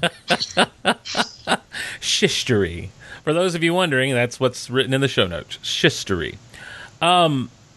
Is this a Pixar film, right? It is a Pixar film, correct. All right, that's what I thought.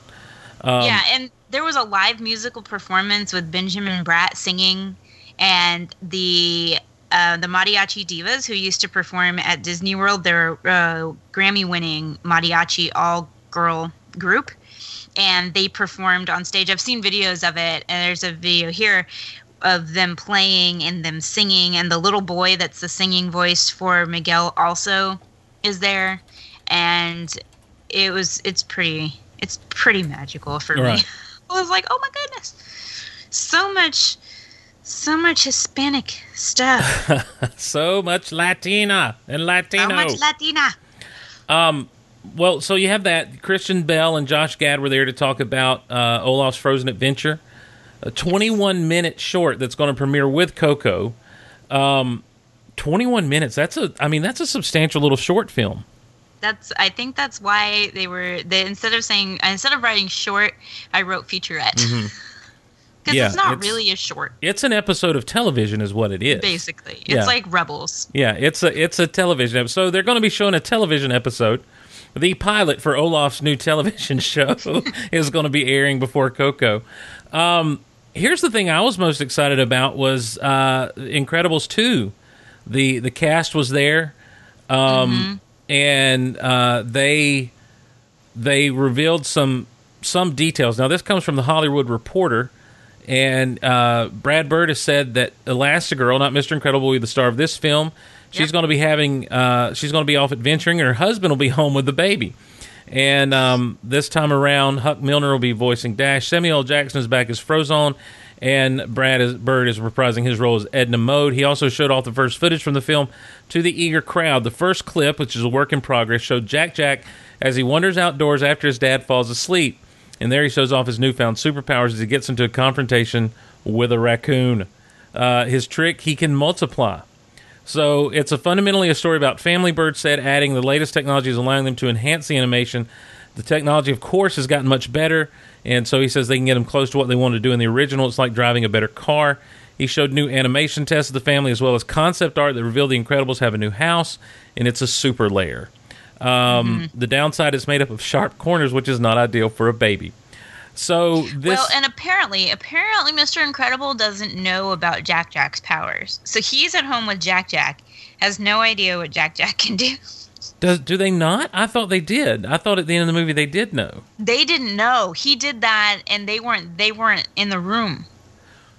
Yeah, but dude catches him. Bad guy took him and was flying away, and that's when Jack really went nuts. Right, but they didn't see that. They just saw him when he came back. I thought they did because he puts a little mask on at the end when the Underminer shows up. But anyhow. Oh, see, I'm not sure. I thought I read that somewhere. You might have. Maybe I'm wrong. You might have, but I maybe they don't know the extent of his powers. I don't know. Maybe. But this sounds like what's going to be happening is Elastigirl's like, no, it's your turn to stay home with the kid, and she's going to be off on a mission, and oh my gosh, let me tell you something. I love The Incredibles. I think because we haven't really done favorite Pixar movies, right? I think The Incredibles may be my favorite Pixar movie. I absolutely love that movie, and it was a surprise for me back in 2005 when it came out. I went and saw it because it had a Revenge of the Sith trailer attached to it at the beginning, and just sat through it and absolutely ended up loving this movie. So I was excited about an Incredibles 2 sequel, and glad they had some details about it at D23. So this next one I'm really excited about just because we just covered Wreck-It Ralph on the show. Mm-hmm. But Wreck-It Ralph 2, Ralph Breaks the Internet, has really made its way on the scene. I think it was the biggest thing out of this panel. So we know that they're going off into the internet. And the reason they're going off into the internet is because something breaks in Sugar Rush, and they have to go out to the internet to find the part or something. Nice. They got to go find a patch. Nice. Yeah. So this was amazing because they're going through the internet and they're going to different websites. Mm-hmm. So I'm going to skip down here to this third bullet point here. So they leave the arcade, they venture into the internet, and the Penelope and Ralph, both voiced by their same people, mm-hmm. Fix-It Felix and Sergeant Calhoun, all go out into the internet, and they meet a character named Yes, with 3 S's. And she's an algorithm, and she is, let me see if I can find it. She plays an important role in Ralph and Penelope's journey. She's played by Taraji P. Henson, and Yes is a new character who owns the website Buzzaholic, similar to BuzzFeed. Right. And so she knows everything cool and on trend. And she spells her name with 3 S's because she's savvy, smart, and sexy. Nice. So they meet her, so that's cool. But then they also find their way to ohmydisney.com, which is one of the Disney kind of pop websites. Right. And it's here that Vanellope has a sleepover with all of the Disney princesses. Wow. And gets kind of inducted into being a Disney princess herself. In fact, at D23, they were calling her a princess. So I don't know if that means that she's getting added to the princess lineup, which would be pretty cool. Yep. But here's the best part about it. All of the original voice actresses voiced their princesses for this segment of the movie. Really? Yes. And they brought them out on stage. So on stage came out Ali Carvalho, who's Moana, Kristen Bell, Anna in Frozen, Kelly MacDonald, who's Merida, Mandy Moore, who's Rapunzel, Anika Noni Rose for Tiana, Irene Bedard, who's Pocahontas, Linda Larkin, Jasmine, Paige O'Hara, Belle, and Jodie Benson from Ariel all came out on stage to stand with Sarah Silverman. Well, I think we've got some audio here. It's the only way to save the game, right? Absolutely. Oh, well, never mind. And Ralph and Vanellope have to travel into the internet and find a replacement part. It's the only way to save the game, right? Absolutely. Well, I thought they were going to show, I thought this clip would show the princesses appearing, but it did not. All right. This clip lied to me. This clip lied to me. Sorry. And there is also an appearance from C-3PO as well. Oh, nice. So the people at the panel got to see all of this amazingness. I wish I could have, but yeah, oh my gosh, how freaking cool! Ralph Breaks the Internet. Yeah, of course I'm looking forward to that. That was some good stuff, and that'll be November of next year. So we're on the cusp of that. There was also some Toy Story 4 news. It's not being directed by John Lasseter. John Lasseter, as was originally said. Josh Cooley is stepping in to direct. Frozen 2 has yet to have a title attached to it, but it's coming in 2019. And a new Pixar movie about a suburban fantasy world inspired by the question, who is my father, is coming down the road. So I'm sure that will be one that makes us all question existence and life and the type of people that we are and the parents we want to be. Yeah, and then the last thing is they, of course, did talk a little bit about Disney Toon Studio, and there's an untitled Disney Toons movie coming, and it's going to be based in space. And from what I saw people tweeting, if the eyes are any sort of giveaway, it's in that world of cars, planes, stuff. All right, cool. Well, so that was the animation panel there on Friday. We've talked through the live action panel, and then we get to the Disney Parks information on Saturday, which we've touched on the Star Wars stuff a little bit. What else have we got? Because I know there's some cool stuff from the resorts and everything as far as types of stays you can have. We've talked about that before with the Star Wars night, that you can go spend the night in an immersive Star Wars situation. Right. We'll get to that. Oh, okay. There's several things about the hotels. So let's start with Walt Disney World. There was a ton of announcements. So I'm going to start us off in Hollywood Studios. So we got the model of Star Wars Land, but the name is what the big thing was, which it will be called Star Wars Galaxy's Edge. So the land has a name. I think I'm just going to keep calling it Star Wars Land. I mean, because it fits into that Walt Disney. It fits in that Disney World motif. You know, you got Tomorrowland, Frontierland, Adventureland. Right. I think they're calling it that because of the immersiveness and everything. I understand. So it's like for it's not Harry Potter world. It's the Wizarding World of Harry Potter. Sure. You know, just flip the words around. But everyone calls it Harry Potter World. Right. Yeah. Okay. Now here's an interesting thing. We know that it's opening in 2019, but Bob Iger said at the very first opening thing he said in the Legends ceremony is that people who attend D23, because it's every 2 years, 2 years from now, will be able to visit Star Wars Land. All right, so we're talking first, second quarter 2019 that it's going to be open then. And we're talking probably Disneyland Resort, not necessarily Hollywood Studios. I don't think they're going to open at the same time because it would be impossible for Bob Iger to be in both places, and we know he's going to want to be there. So I think we're going to see Disneyland open first. We also may see it open in stages. So it may not all be open when it first opens, which I'm okay with. Yeah. That's fine. Well, see, there's been theories, because there's no Star Wars Celebration next year. There's been theories that Star Wars Celebration may go bi-coastal, and they may do a simultaneous opening during Star Wars Celebration, both in Anaheim and Orlando. Right. Honestly, we have no idea, because that would be Star Wars Celebration, D23, the opening of Star Wars Land is all going to, and Episode 9 are all going to culminate in 2019. So it's like, and they moved the Episode 9 to being in May. So Steve, I'm going to tell you this right now. I am scared out of my mind. Because if they are planning all of this stuff to happen at the same time, I can't handle it. My body and my brain physically cannot handle it. That's like overload. Why? Like, spread it out throughout the whole year. Let me ease myself into it. Don't try to kill me.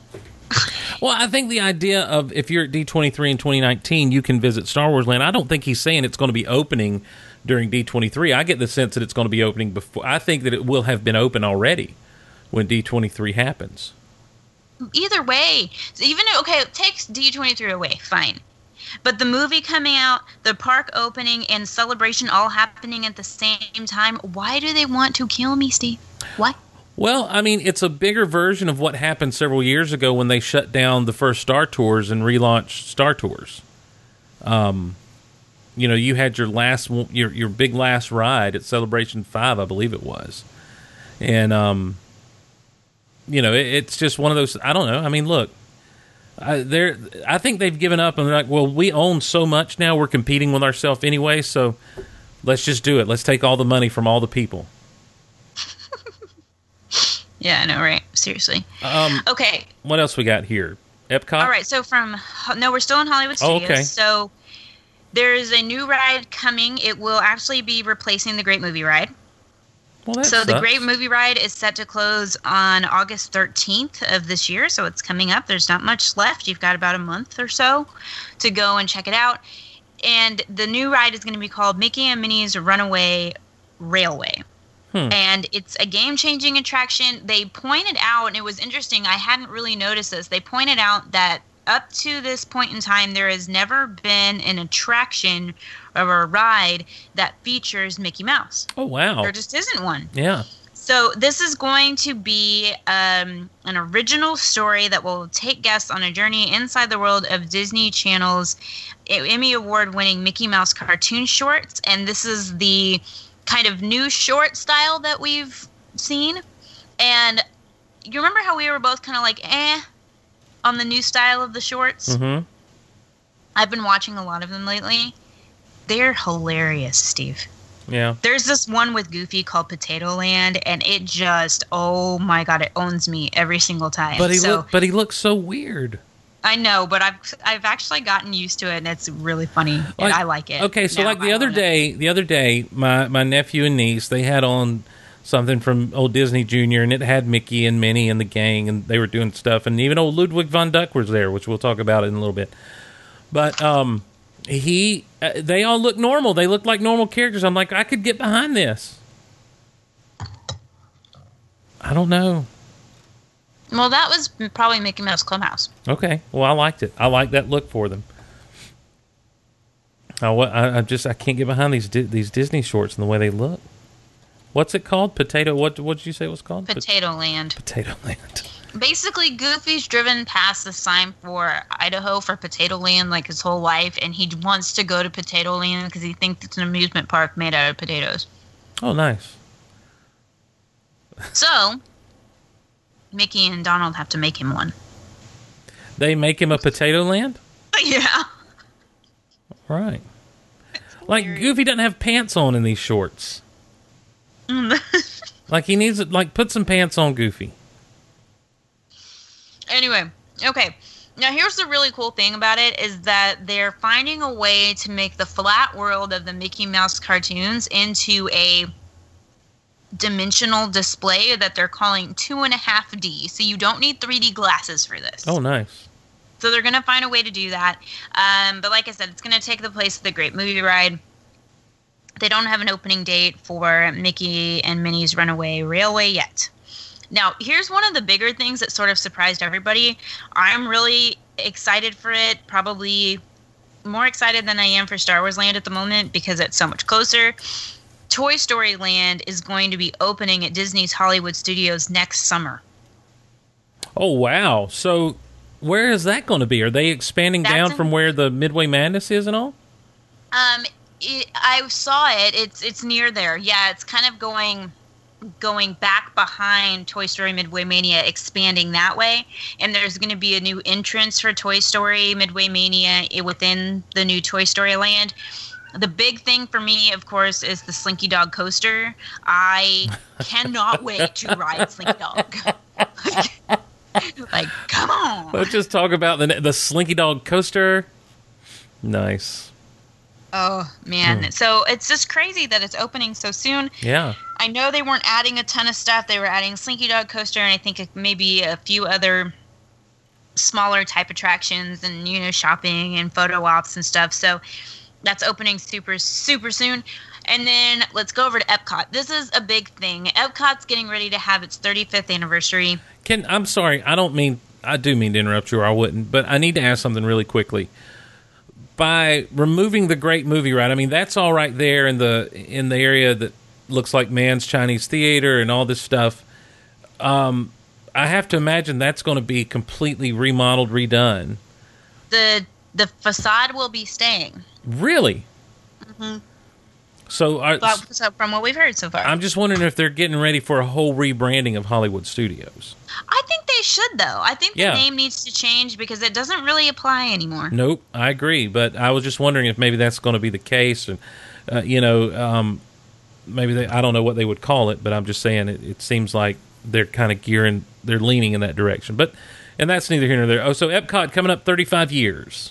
Yeah, and actually, let's take a very, very short pause break. Maybe you can vamp. Something's going on with my cat, and she won't be quiet. So I need to go figure out what is going on with her. I hear the cat. I'm looking through here. We'll get to DuckTales and some of the television stuff momentarily. I was really excited to find out about this Big Hero 6 TV series that's coming. Not really excited, but I'm interested in it. That's been one of my favorite Disney movies in a while, was Big Hero 6. And, of course, we all know DuckTales, and they actually have released footage from the first DuckTales. I'll let Teresa comment on that when we get there.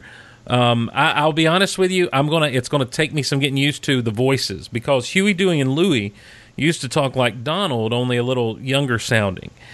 And man, I can really hear David Tennant in Uncle Scrooge, and so it's just it's going to take me a minute. It's going to take me some time to get used to the voices. But one of the cool things that was mentioned is that there may be references to there are possible references to Darkwing Duck, and of course the aforementioned Ludwig von Drake is going to have an appearance. He actually will appear as an inventor from Scrooge's past who provides Scrooge with the pogo cane that you may remember from the DuckTales video game that Scrooge would walk around on it. That's actually going to premiere on August 12th on Disney XD as a 2-part movie.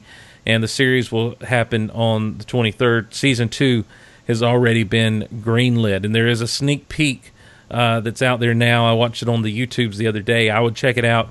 Like I say, it's going to take me some time to get used to the voices, because the voices are not like they used to be. And I was a huge DuckTales viewer back in the day.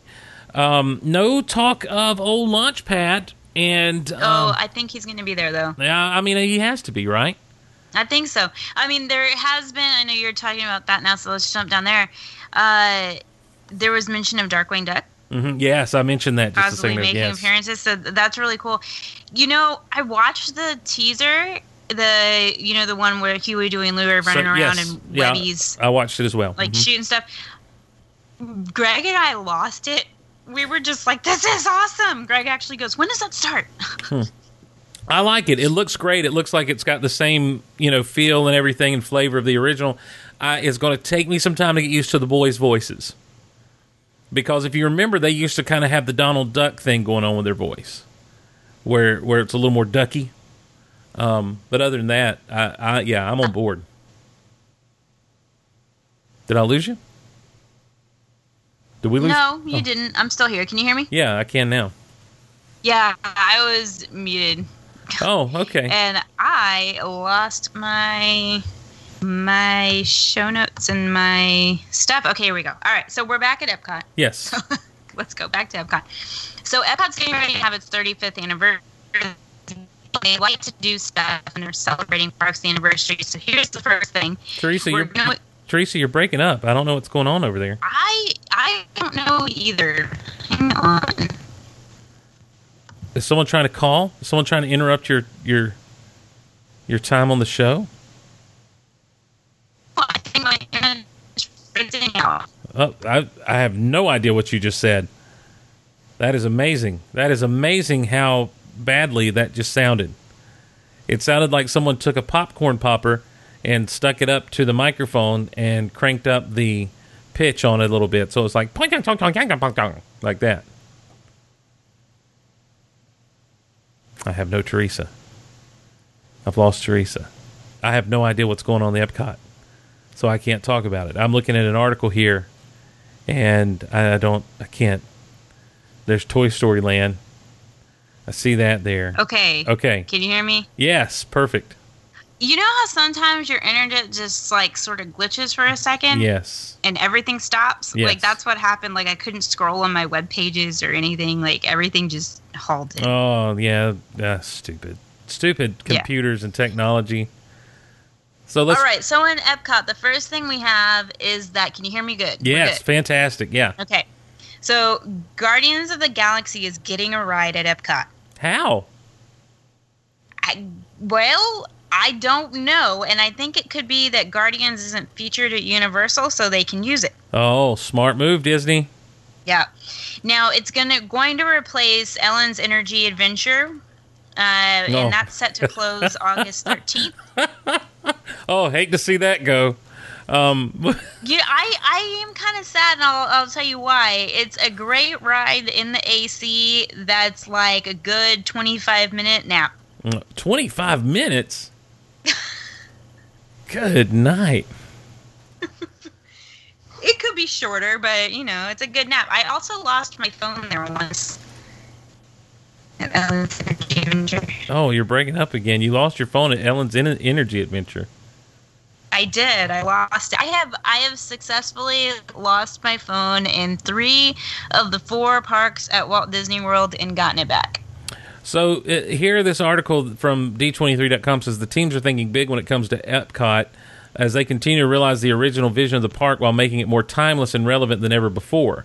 Imagineer Tom Fitzgerald, who worked on the original plans for Epcot, stressed that Epcot will always be the place where the real becomes fantastical and the fantastical becomes real.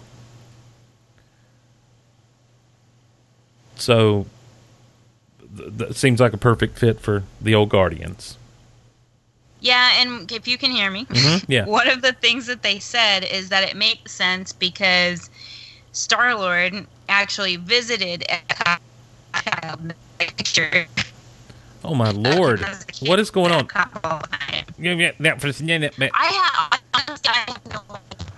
Let me refresh the call. We're going to refresh the call here with Teresa Delgado. It was poor.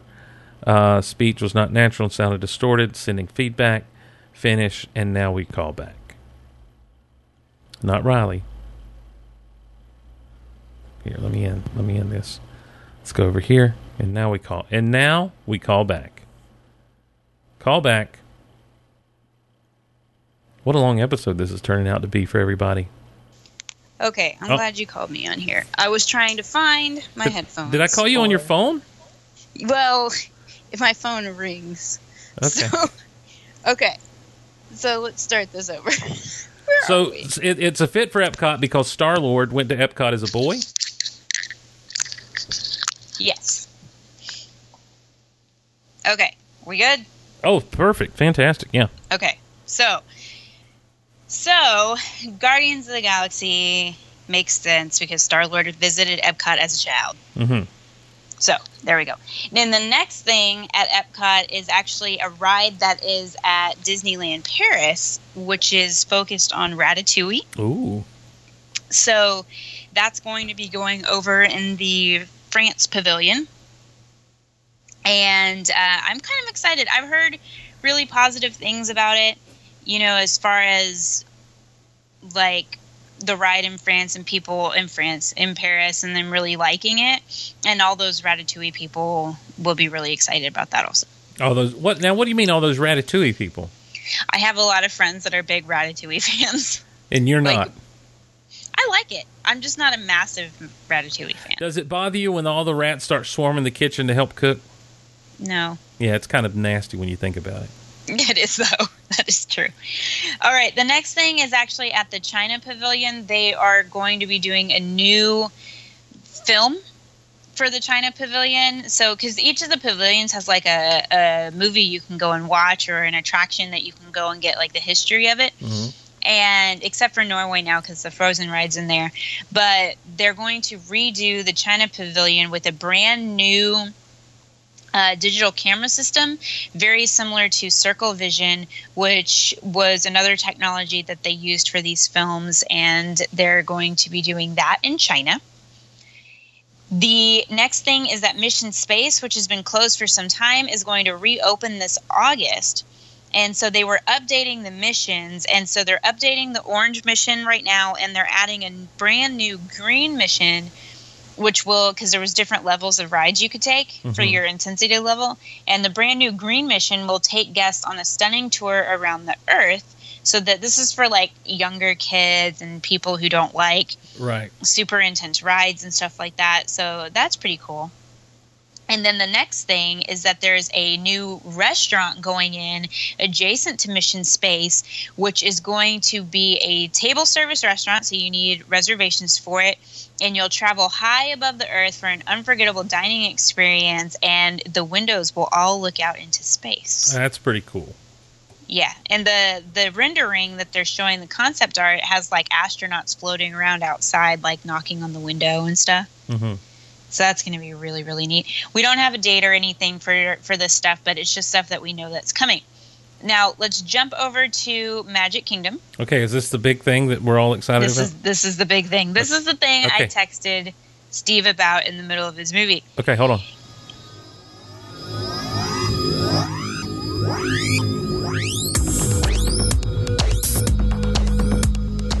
Go ahead. A Tron light cycle ride is coming to Magic Kingdom. Oh, let me tell you something. This is going to get my fat tail to the Magic Kingdom. When I saw that they were doing this over in Shanghai, is that where they've got where the new one opened? Yes. I've seen video of this ride, and I'm just like, oh, if we could only get this in America. And now, listen, I think Shaz and I will both be really excited. Shaz Bazaar will both be very excited to go visit the old Magic Kingdom and go ride a little bit of the light cycle. Here we go.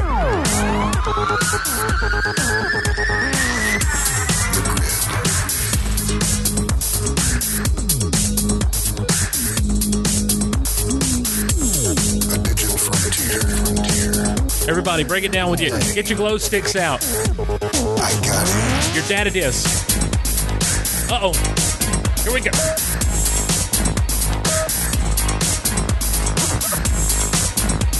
So in this thing, the ride is actually you sit down and you're locked onto a light cycle, right? Yeah, from what I hear. Have you seen the video from Shanghai? I haven't. Oh, Teresa, it's really cool looking. I got to be honest with you.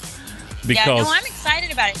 The thing that I'm really excited about is that it's not actually replacing the Tomorrowland Speedway, because that was the rumor, is that the Speedway where you drive the little cars around was going to be booted out for Tron, but it's not. They're actually going to put it in right next to Space Mountain in some of that space that they have there, and I can visualize it in my head. So it's so cool. Yeah, that's a good 1-2 punch. I'm hoping I'll be able to have my phone and be able to put my headphones in at least on one time riding through and crank this up for myself.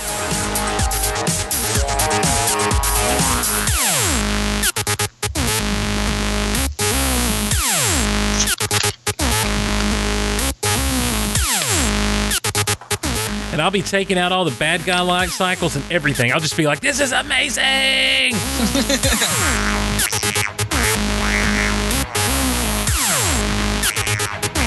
But then when I really get ready to break it down, I'll really break it down, and people will know that Fat Steve has been... In fact, in the original Tron, one of the characters was actually kind of pudgy. And that's who I imagine that I'll end up being. Of course, he got vaporized, of course. He got deleted. But, hey, come on. I'll be the fat guy that gets deleted in Tron World. Why not? Tron World. Now, there's one other thing coming to Magic Kingdom, and this is the... Well, look, I'm really sorry, Teresa, to interrupt you, but I want to get to the really good breakdown part of the song. I didn't think it was this far in. I was wrong. Here we go.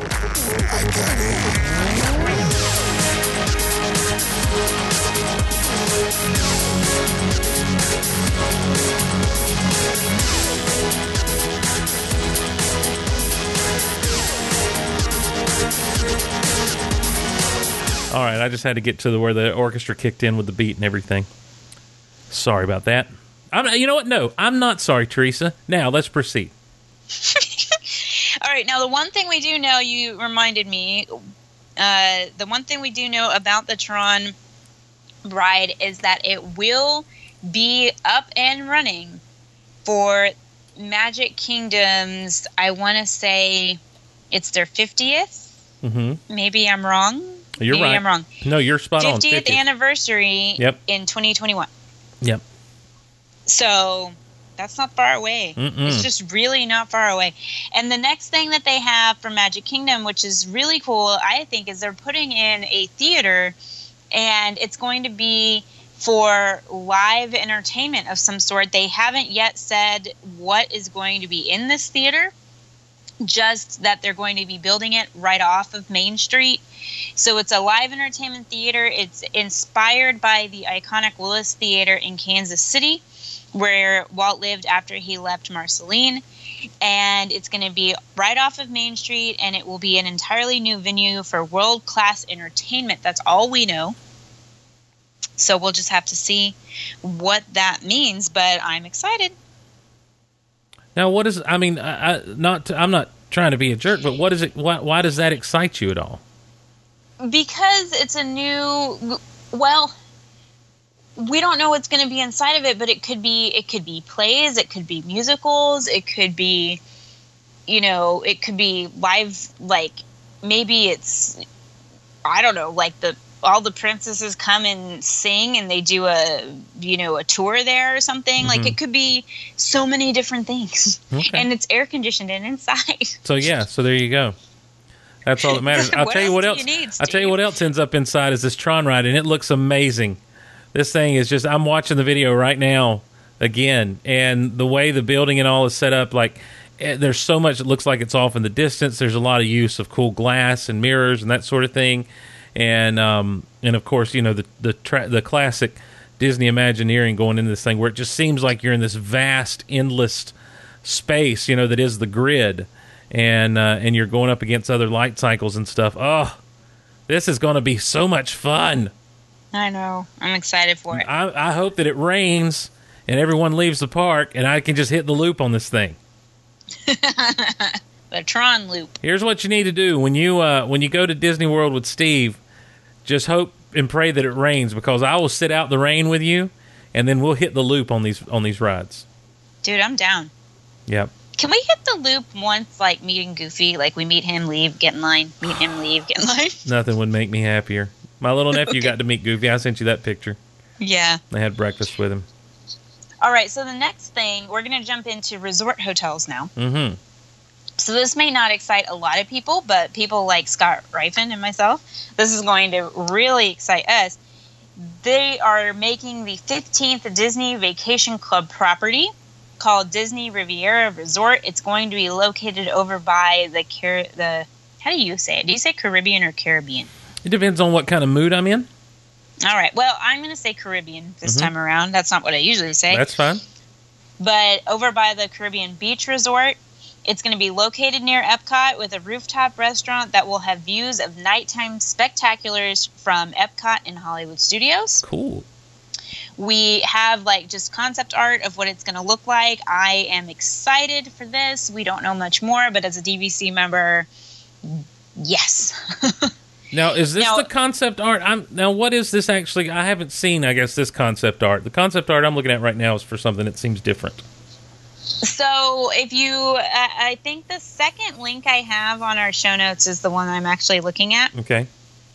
From www.magic.com, and they're showing the proposed concept art that I've seen on Twitter and stuff for the resort. It has a couple of cars driving up and stuff. Okay. It looks really cool. But let's jump into the one that I know you're super, super pumped about. This is going to be the immersive Star Wars themed hotel. We talked about this a while back, a few episodes ago. They were kind of putting it out there of what do you think? And I remember saying I wasn't that excited about it. I mean, I felt like it was going to be really expensive and, really weird for a couple nights. And I wasn't all into it.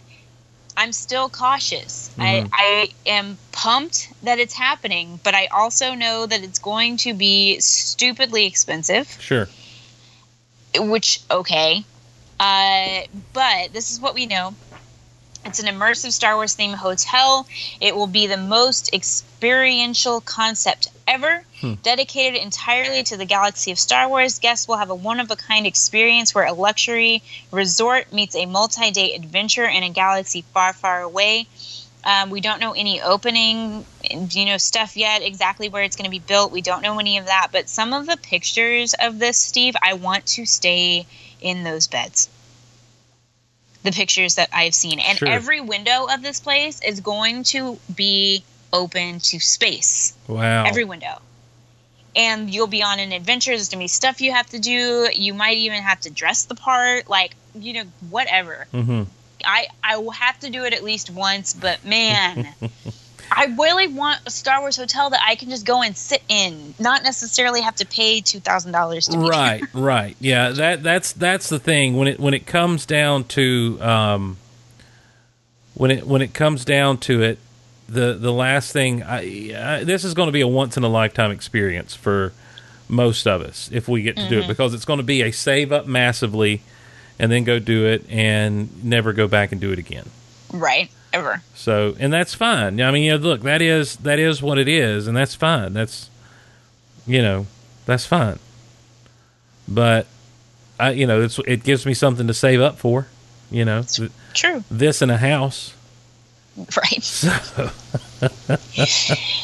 All right. So moving off of that, let's talk about some transportation stuff, because this is actually really, really good news for Disney World, in my opinion. They are getting 2 new forms of transportation.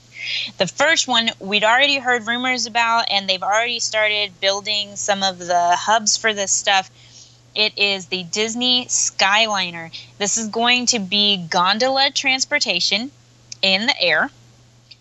And it's a system that will give the guests a bird's eye view of Walt Disney World. The Skyliner is going to connect Epcot, Disney's Hollywood Studios, Disney's Art of Animation Resort Hotel, Disney's Pop Century Resort Hotel, Disney's Caribbean Beach Resort, as well as the new Disney Riviera Resort I just talked about, which is the DVC, and possibly the Transportation and Ticket Center, which is where all of the trams and monorails and everything run out of to go to Magic Kingdom.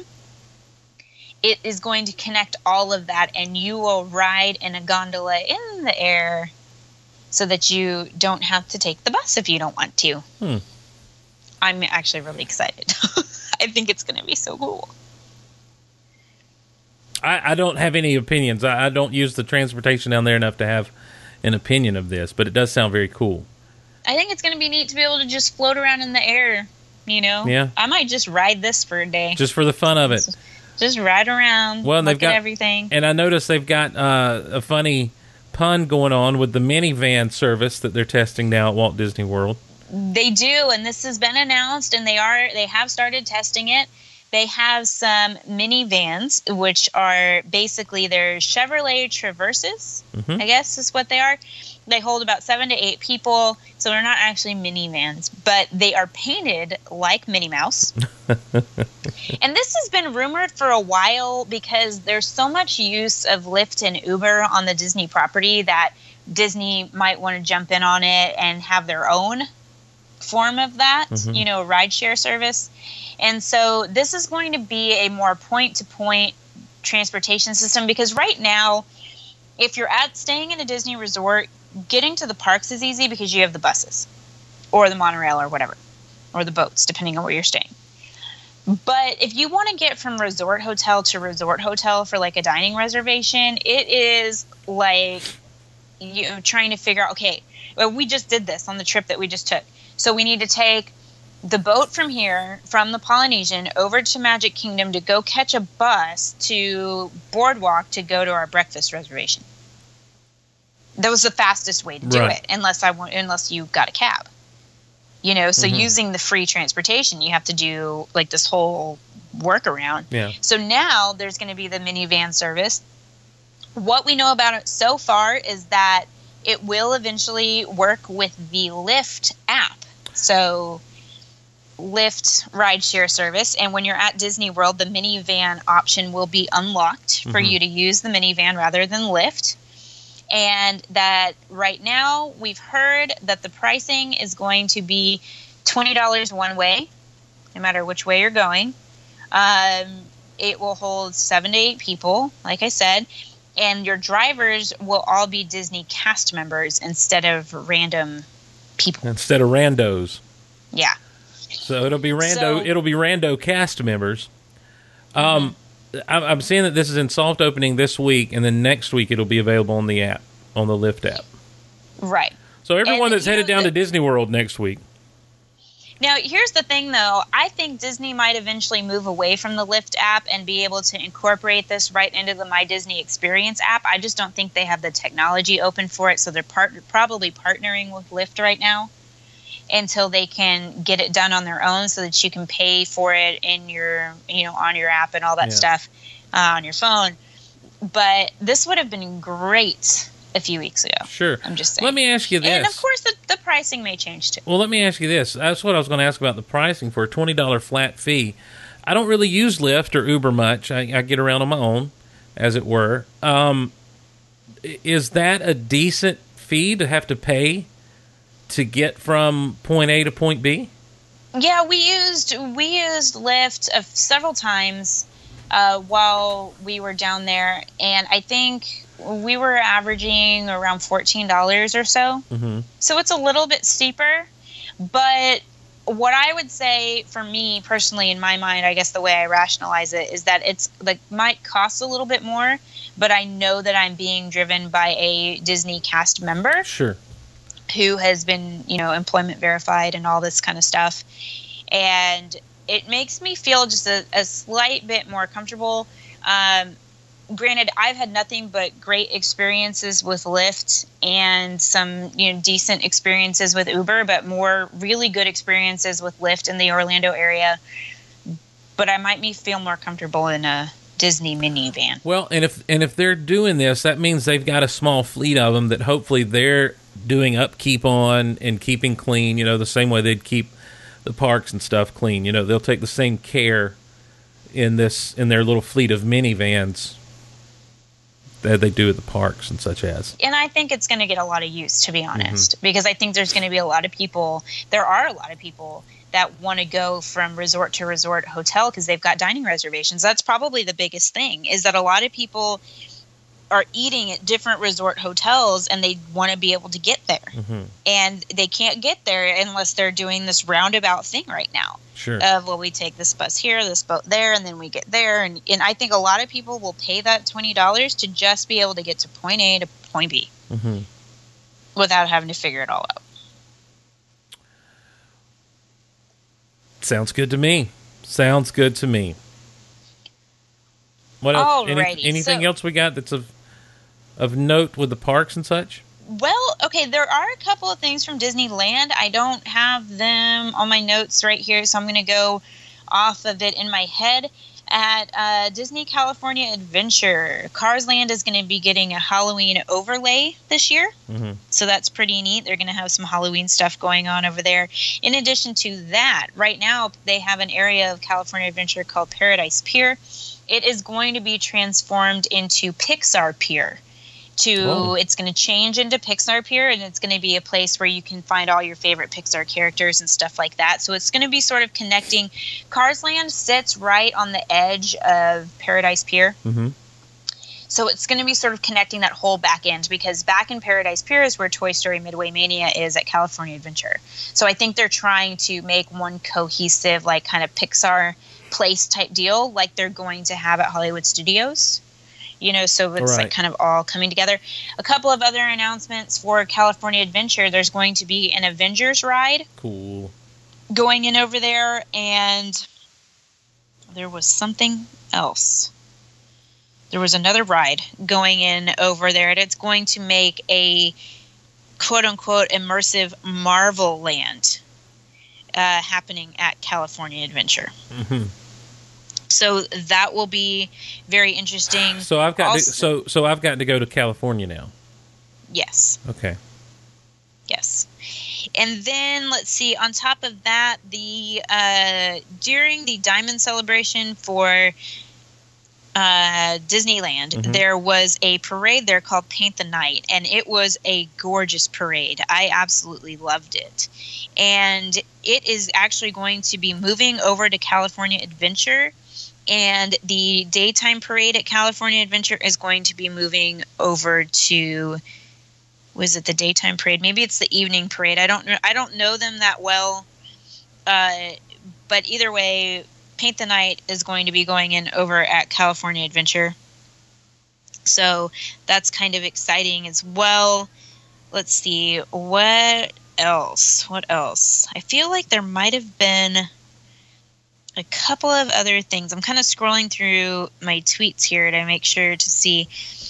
Okay, so let me pull this up. A Spider-Man and Avengers ride is what will be going in over at California Adventure to make a superhero immersive world. See, I don't want to not give that enough. We've been going so long. But hello, the Universal Studios Island of Adventure kind of has a cool little area where you're walking through. But the problem is it's all 90s style superheroes, which is fine by me. But it does feel a little dated when you're going through there, especially with what we have with the Marvel Cinematic Universe now and everything. And to know that out there, because the agreement is east of the Mississippi, it's Universal gets first dibs, apparently. Mm-hmm. And so knowing they can do this out there, I mean, it's a reason for me to go to California. If they've got an Avengers Marvel land that's even half immersive, yeah, heck yeah. I know that they turned the Tower of Terror out there into a Guardians ride. Yeah, they did. And I think that's where it's going to go, is that they're going to make kind of this Pixar area, and then they're making this whole Marvel area. I'm down. I'll be there. Let's go. Yeah, I mean, I'm excited for it. Right. I think it's cool. All right, I'll meet you out there. Now, last thing I have is for the Disney Cruise Line. They have announced that they will be adding 2 more ships to their fleet, which is, I don't know exactly what that total brings them to. I don't remember. I want to say it's something like 9 ships or something like that. So that's really cool for Disney Cruise Line people. I still have never taken a Disney cruise. I want to, but I haven't yet. Well, there we go. Look, it's amazing. I'm just sitting here thinking, you bring in the lift rides down at Disney World. You've got all this stuff going in out at Disneyland. You're adding 2 new cruise ships to the Disney stuff. Disney is becoming the rulers of the world and the biggest employers in the world of any people in the world. Right. I mean, come on. What else you going to do? Is you going to start an airliner? An airline? Well, that was something years and years ago they talked about. Greg will talk to you about that all day, because that was something they, I think, had considered doing, and then they said no because of it would cost too much money and upkeep and stuff. All right. Well, that's my prediction. Within 3 years. Here's the thing for me. This Parks panel blew away anything that happened at Star Wars Celebration. Like, we were there and we got the trailer. It was all this stuff, but I feel like Celebration Anaheim was much bigger. Mm-hmm. There was more going on at it. And then this one, I was like, man, D23 is the place to be. They just blew our minds. They were like, oh, we have this. Oh, wait, we've got this. We've got this. We've got this. Here, take the entire Marvel cast on stage. Some Lion King, some Mary Poppins, some give everybody everything they want. Yeah. Well, Good Lord. Well, it's definitely, I mean, it's every 2 years, and as Riley said, it's like a trade show. So they are showing everything they've got coming to excite licensors or licensees, to excite not only, I mean, this is not just about fans. This whole D23 situation is not just about fans. This D23 is to show off for shareholders, for licensees, for anyone that's even thinking about doing business with Disney. This is what we've got coming down the pipe. So, you may want to get on board. Coca-Cola, you may still want to sell your products in our parks. This food distributor, that food distributor, just to kind of see what's happening. So it's pretty impressive. We've talked about the DuckTales on TV. Mm-hmm. There's also this Big Hero 6 cartoon that's coming. Yes, I put this in here for you because I know you liked Big Hero 6. I love Big Hero 6. Yeah, Big Hero 6 is coming up here for us to talk about on Disney Vault Talk, but they announced a Big Hero 6, the series. Yep. And it's going to be on Disney XD, and we saw a teaser for it. You can see it on YouTube, and basically it looks like it's going to be really, really cool. So it was announced at D23 with a sneak preview of its title sequence, and the new original bad guys, the high-tech hero team, will be facing against following their first big outing in the film. According to the accompanying promotional blurb, the narrative will pick up shortly after the events of the 2014 movie, with Hero trying to find a balance between being a superhero in his neighborhood and studying as a robotics prodigy. It looks really good. It's one of those things I'll check out because I did love the movie, and I like the idea of having these characters together, continuing on some adventures and everything. As long as they don't kill old Baymax again, I'm fine. Yeah, and so here's the other thing. Most of the original voice cast is going to be returning. Oh, great. And Big Hero 6, the series, has already been greenlit for a second season as well. Oh, wow. Just like DuckTales. So they're throwing their weight behind this and saying, let's do this thing. So as if we haven't covered enough, we're going to talk more D23 at a further date with the folks from Skywalking Through Neverland, because they were actually there too. So we're going to be able to get their perspective. They were at the animation panel actually for us. They weren't going to go, and I said, can you please go to that one? So we're going to get more in depth about what actually happened at that animation panel with them, but good Lord. Yeah. Ton of information. This has been a big show, everybody. Really big show. Sorry.